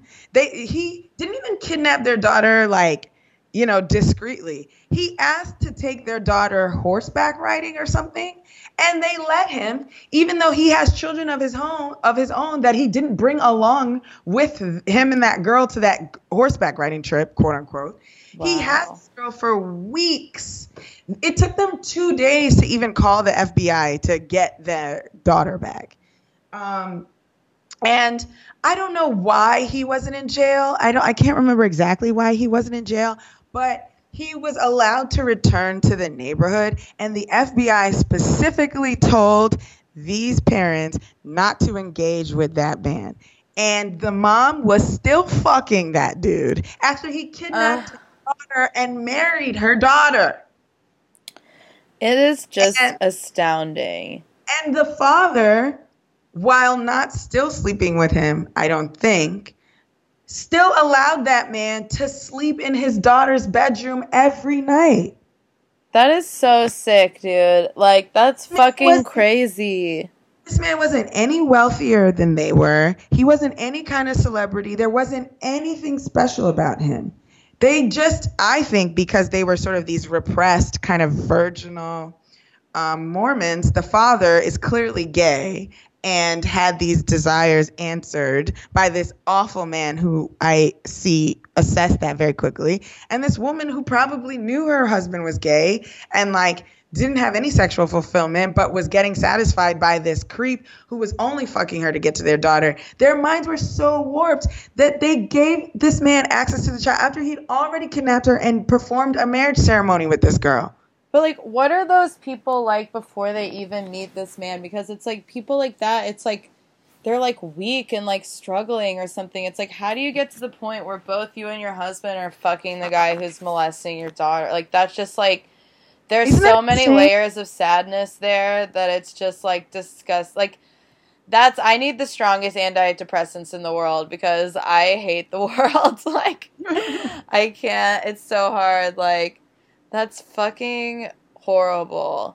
And then there had to be, like, that's what's hard, too, is, like, you start to wonder and people have to be a little bit aware, but nobody wants to get involved. Like, what if you're wrong or, like, what, you know, it's like, and then. Well, so in Abducted in Plain Sight, the molester, he's dead now. I think he died by suicide because he was going to go to jail for another molestation. I don't know if it was the same girl or something like that. But he was finally going to go to jail, and then he killed himself. And so the only person sort of offering background on the actual molester was his brother. And the casual nature with which he discussed the fact that his brother liked fucking little girls was astonishing. Like, why are people starting, like, my God, I just can't believe, like, I mean, even it's sad because if you think about, like, my mom told me, like, how basically the FBI had very much limited the amount of pedophile, like, pornography and, like, the so-called sort of pedophile rings that were going around because before the internet, they had these sort of, like physical mailing lists and, like, these horrible sort of, like, underground circles. What? So that's how they would spread, like, pornography amongst each other, is, like, they had... And it was via regular mail and, like, you know, they had these secret sort of networks. And that's horrible, but the FBI, because those are traceable things, was sort of slowly catching on to these groups which were limited and were sort of, you know, they would sort of find each other where they could in a way. And then the internet happened. And they basically, all their work was... for nothing, and like these pedophiles like were able to reach each other easier than ever, You know, they weren't isolated anymore. Child porn became like just exploded. Like, and it's just sad, like, because there's just, you know, I'm not one of these people who's like, because the internet just is what it is. It's like complaining about television or telephones. Like, it's like there's good, there's bad. And it's like the bad is these white supremacists and pedophiles and radicalized MRAs. Like, you know, the bads are so bad. But also we've figured out how to regulate the other mediums. We have not figured out how to regulate the internet. Exactly. And it's just like exploded, and it's like, you know, and also I think we're waiting on that generational shift where still right now the people who are in charge of regulating or, you know, in the FBI and things like that are not of the age that really understands the internet. They're just now getting people in there who are counterintelligence in that way. I think it's going to be millennial sort of government representatives that figure out how to sort of keep people like Mark Zuckerberg in check or whatever. It's not going to be these like my husband senators. Yeah. Your husband. Daddy Mark. Daddy Mark. Like, but it sucks because there's so much that's gonna go unpunished, and people are gonna suffer so much because we haven't figured out how to regulate this shit. It just is I am not a child fucker. I don't have pedophilia. Like Good for you, Ray. Me neither. I'm not like, but I also understand that I don't know if it's a mental illness or sexual orientation. I've heard by, you know, scientific people that it's both. But I'm like, why, when you figure out that you want to fuck children, you don't go to a doctor and say, I need help. But even I feel like they all like have to be like, it can't, because at what point, like, you are a child. So it's like, it's not like sexual orientation because it's not something, you know what I mean? It's like, I feel like it's something that happens to you or like comes from a place of like sickly, like, you know, I don't know. I think it's something that happens to you. Yeah. I think so. Because I don't just think so weird. I mean, I don't know. I don't want to speak out of turn. I just don't think that there's anybody who's like, yep, when I'm 30, I'm going to be trying to feel up 6-year-old boys. Like, I don't think anybody, I think that is not a choice people want to make. I don't think. I feel like that is a compulsion that like should be addressed. And I don't know what the solution is because I don't want to live in a society that's so like open that pedophiles feel free to announce that's it so the that they thing, can yeah. help. Everyone's like, so against these like open pedophiles. They need to. What? Well, like, everyone's so against it, but then it's like our society is pedophilic. Like, you know, everything's so fucking like little girl, like little, you know, like baby shit. Like Britney Spears, like when we were growing up, you know what I mean? Like shit like that. Like, and then all of a sudden they're like, oh, that's awful. And it's like, there are levels to it, but it's like everyone participates even in that, you know? Like, isn't it just, I mean, I don't know, it just is so frustrating. It's so frustrating because, you know, not to big myself up, but I am actively trying to be a good person. And it's just crazy how much other people are not choosing that. And how like, true. And how systems are built to preserve your ability to not have to try. That's exactly, dude, like, it's exactly it. Like, that's what I'm always astounded with. Even with, like, the con artist shit. Like, it's like, I get so stressed and, like, trying to do the right thing or whatever. And then it's like, so you're just encouraged to really not care about that. And just to do whatever you want and see if you can get away with it. That's what our whole culture is, like, based on. Mm-hmm. And it makes me so upset because, like, it's hurtful too. It's like, even when you're like dating and stuff and then you kind of realize that that's the person that you're like with or something, and you're like, there's just been so many disappointments where it's like, oh, like, we have very different codes, inner motivations or whatever. Mm-hmm. But then go ahead. I'm sorry. No, I mean, just like that arrogance that's rewarded. That's it. But also too, like, a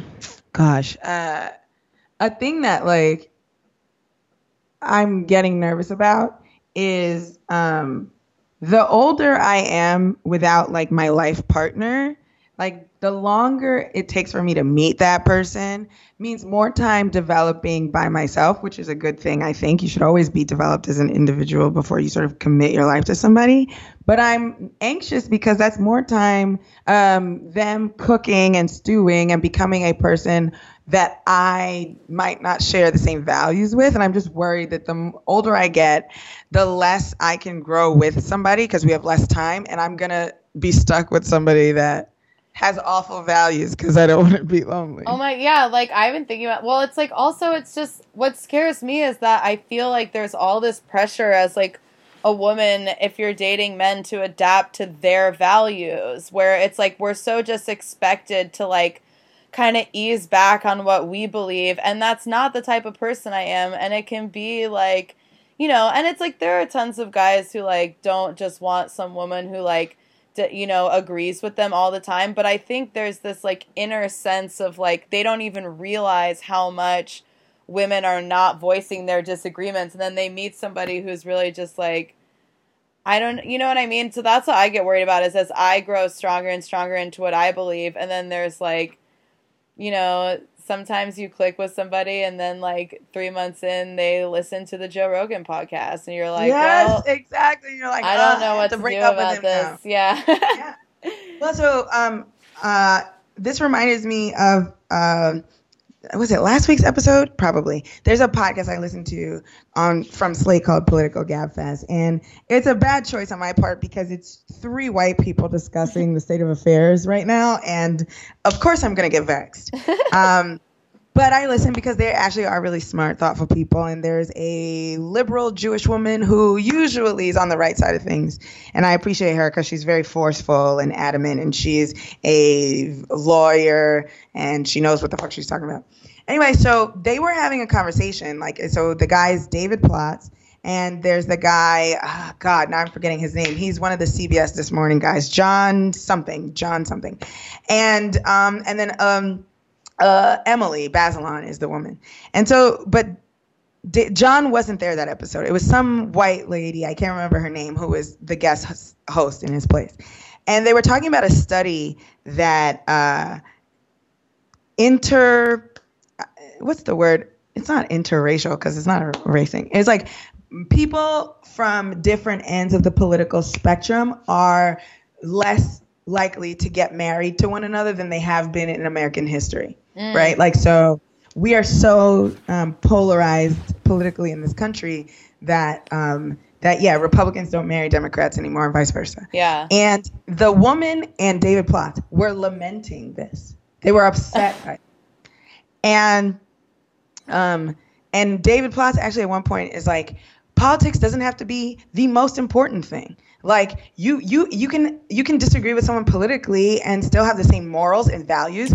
And I was astonished. It's like, that's not true. Yeah, that's what always confused me. Like, where it's like, but how can you? If I think that billionaires are evil and you think that capitalism is the most perfect thing in the world, then we cannot agree. We cannot be together. We don't have the same values because I give a shit about poor people more than you do in a way that is very consequential and will manifest in our relationship.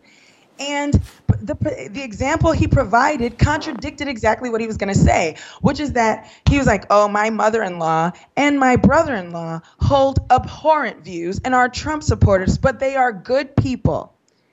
Then they're not good people. If they hold abhorrent views and support Trump, they're not good people. Right. I mean, you can say I love them and know them personally. You don't have to say they're good people.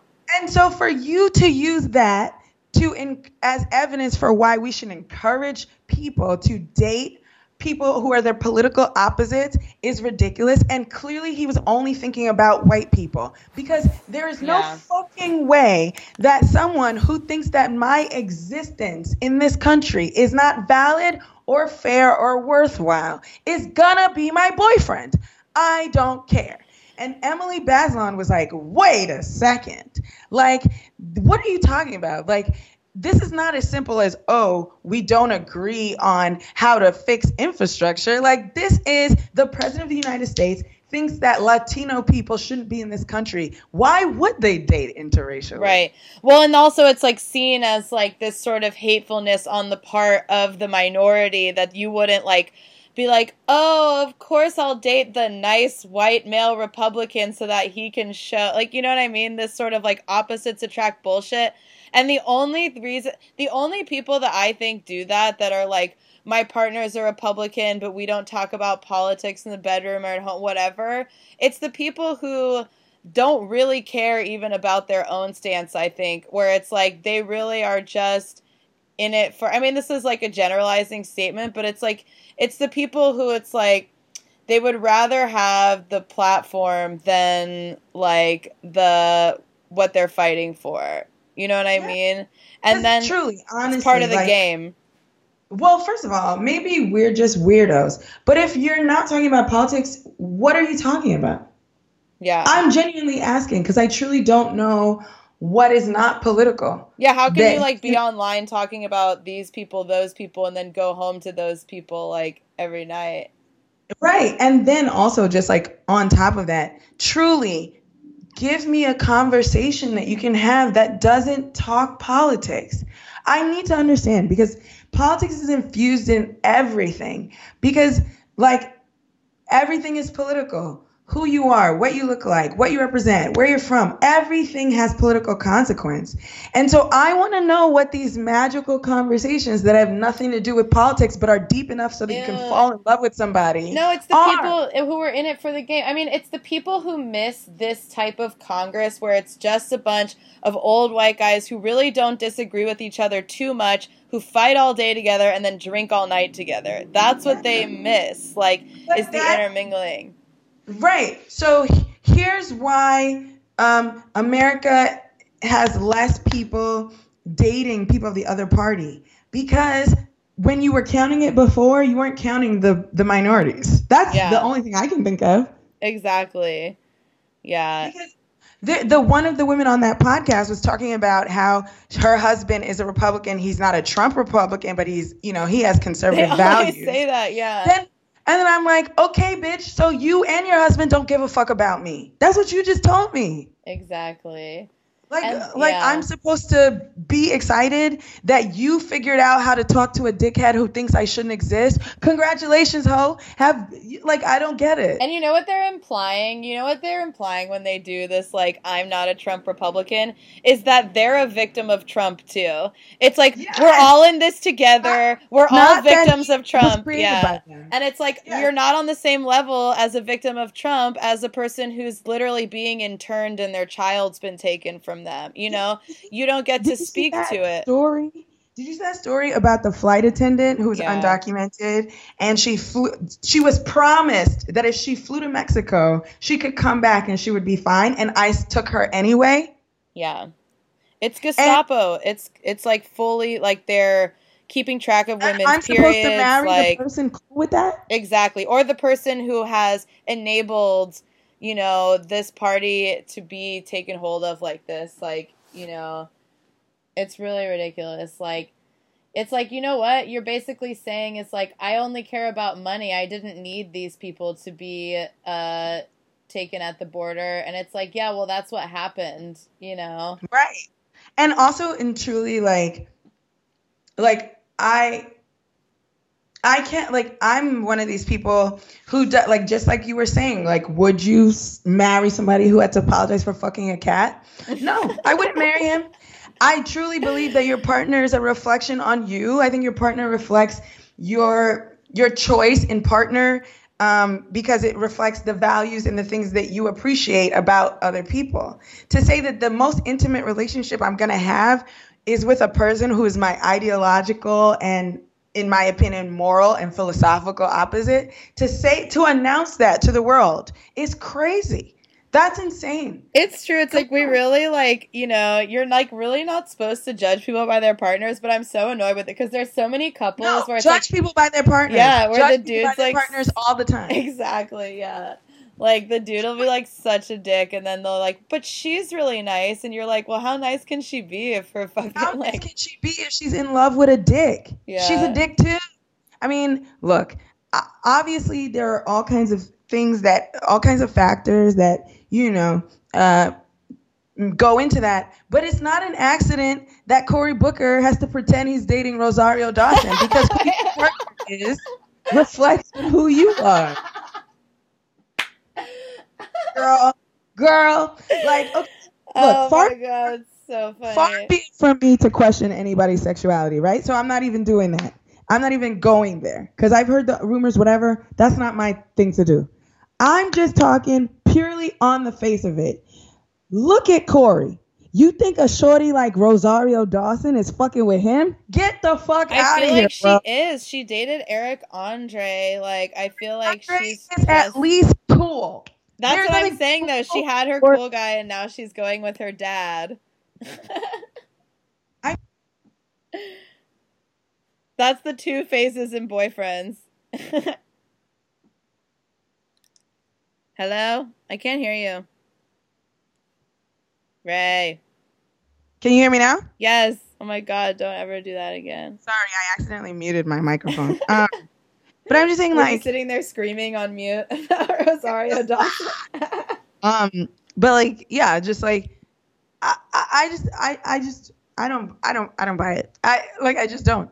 But all that is to say, he needed someone with name recognition and also sort of political engagement and not, someone who's like on her face, purely vapid and just beautiful. He's making that decision on purpose because your partner does reflect on you. Mm-hmm. There would be Barack Obama doesn't win that election without Michelle. Yes. That's what happens. So the idea that, well, we love each other despite politics. Fuck you. Yeah. Your partner is always a reflection of you. The way your partner thinks may not belong to you, but if you co-sign it by staying with them, then it reflects on you.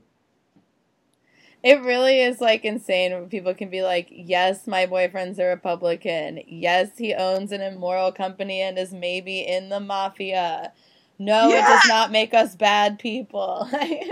Also, like, truly, just because of, maybe other people are not like this, but just because of who I am, I talk to my friends about everything. So if you're going to be my whole husband, we're talking about everything. And so the idea that there is a topic of conversation you and your life partner avoid. I know. We don't talk politics. We don't talk politics. I'm going to end up with like a total men's rights Republican, and I'm just going to be like, we don't talk about feminism. It's just Marsha, like, we don't talk about it. Marsha, if you end up with a men's right man, I am going to be the rude dickhead where the pastor is like, does anyone speak now forever? I'm going to bring in like 50 women and be like, fuck this, and just ruin your wedding.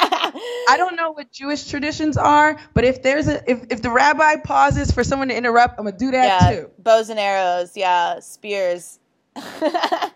No, Marsha. No, well, that's what I'm saying, though. Don't try me. But I'm not that the thing is that I'm not that type of person, but there are the people where what I think it is just, there are men who approach you because they think that you're outspoken about being a woman because arguing with men is something like sexual and fun for you.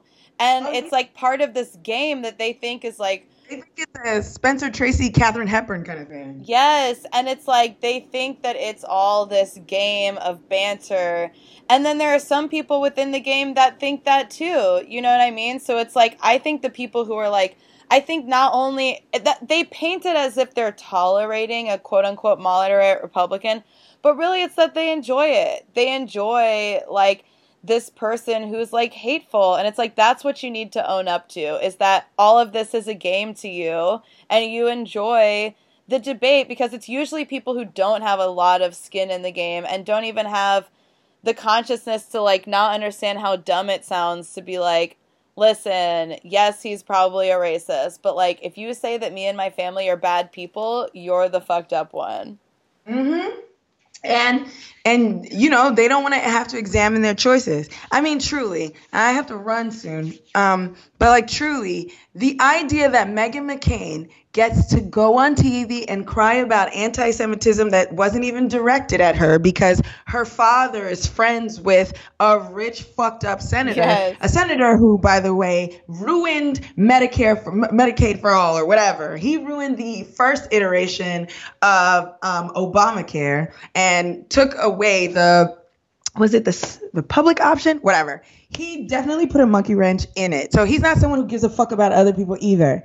And for her to get on TV and get to cry about that while going to sleep next to the dude who runs the most racist site on the internet and had to sneakily delete the tag Black Crime in 2017, fuck her. I'm judging you and your partner, and I'm judging you because of your partner. Exactly. Fuck you. You know what? Fuck you, It's Meghan not McCain. misogyny. Yeah, it's like She there's listens to our show. Yeah, fuck, she totally does. She totally does. No, there's misogyny in blaming women for men's actions, but there's also accountability in co-signing and sidling up to the power structures that benefit you and nobody else. Yeah, because it's like I blame men who date certain women too. Like, it's like, you know, I don't want to hear you complain about how she's this, she's that, because that's your partner. That's who you've decided on. So don't call your partner a bitch and then see, you know what I mean? Like, it's like those guys who are like, my girlfriend. It's like, you chose that. I don't feel bad for you. I don't feel bad you're dating somebody shallow or whatever, like, because that's who you chose. Like, you know. Yeah. But I have to run. So do you want to crush a man? Well, I was going to crush this psychic that I talked to 2 years ago because a lot of his predictions are coming true, but I actually have come to a good place with it, and so I've decided to forgive you, Philip.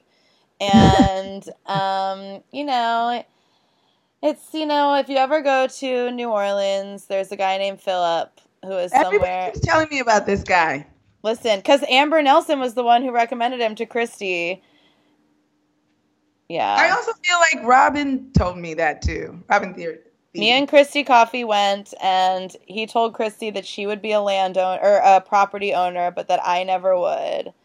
And yeah, you don't want to own property anyway. Millennials don't do that. We can't. We can't keep jobs for longer than 2 years, and we can't own property. It's against the law. Yeah. Do you know a stat I just heard last week, and it blew my fucking mind? What? It was like, if you are black and you make over $100,000 a year, you're in the top 10% of black millennials. Wow. I'm a 10%er, you guys. You're a 10%er. Isn't that insane? Isn't that insane? Yeah, I mean, when that's the thing is, like, that's what's crazy when you get into the depth, when you have, like, I just have to end this episode with Elizabeth Holmes as well. Just like when you get to the people who have, like, hoarded all this money, and it's just like, then they want to keep it in those circles too, you know what I mean? Like, of course, there was some stat I came across like 2 weeks ago where the average net worth in the city of Boston of white people is something like $200,000, and it's $8 for black people. Wow. Yeah, I could be wrong, but that gap was that wide, and wow. And to tell me that that's not systemic is insane. Yeah. Anyway, so that was my reverse racism. Perfect. Oh, and come see me in Cleveland. Oh, yeah, that's why I want... Yeah, come see me in Cleveland, you guys. April 5th and 6th. I'll put it on the description. I forgot. I was supposed to plug that up. Go see Marsha on April 5th and 6th in Cleveland. And if you don't, I'm going to come to Ohio and beat your ass. What do you have? You have a show coming up, too, I saw.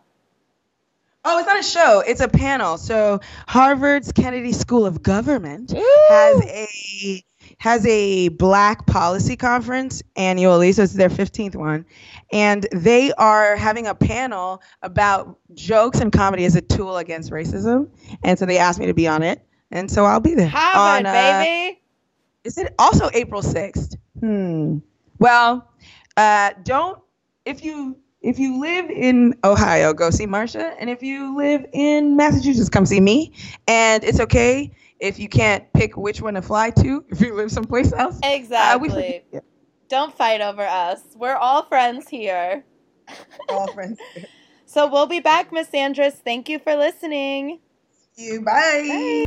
Do not mansplain me or mansplain me. Miss Andress!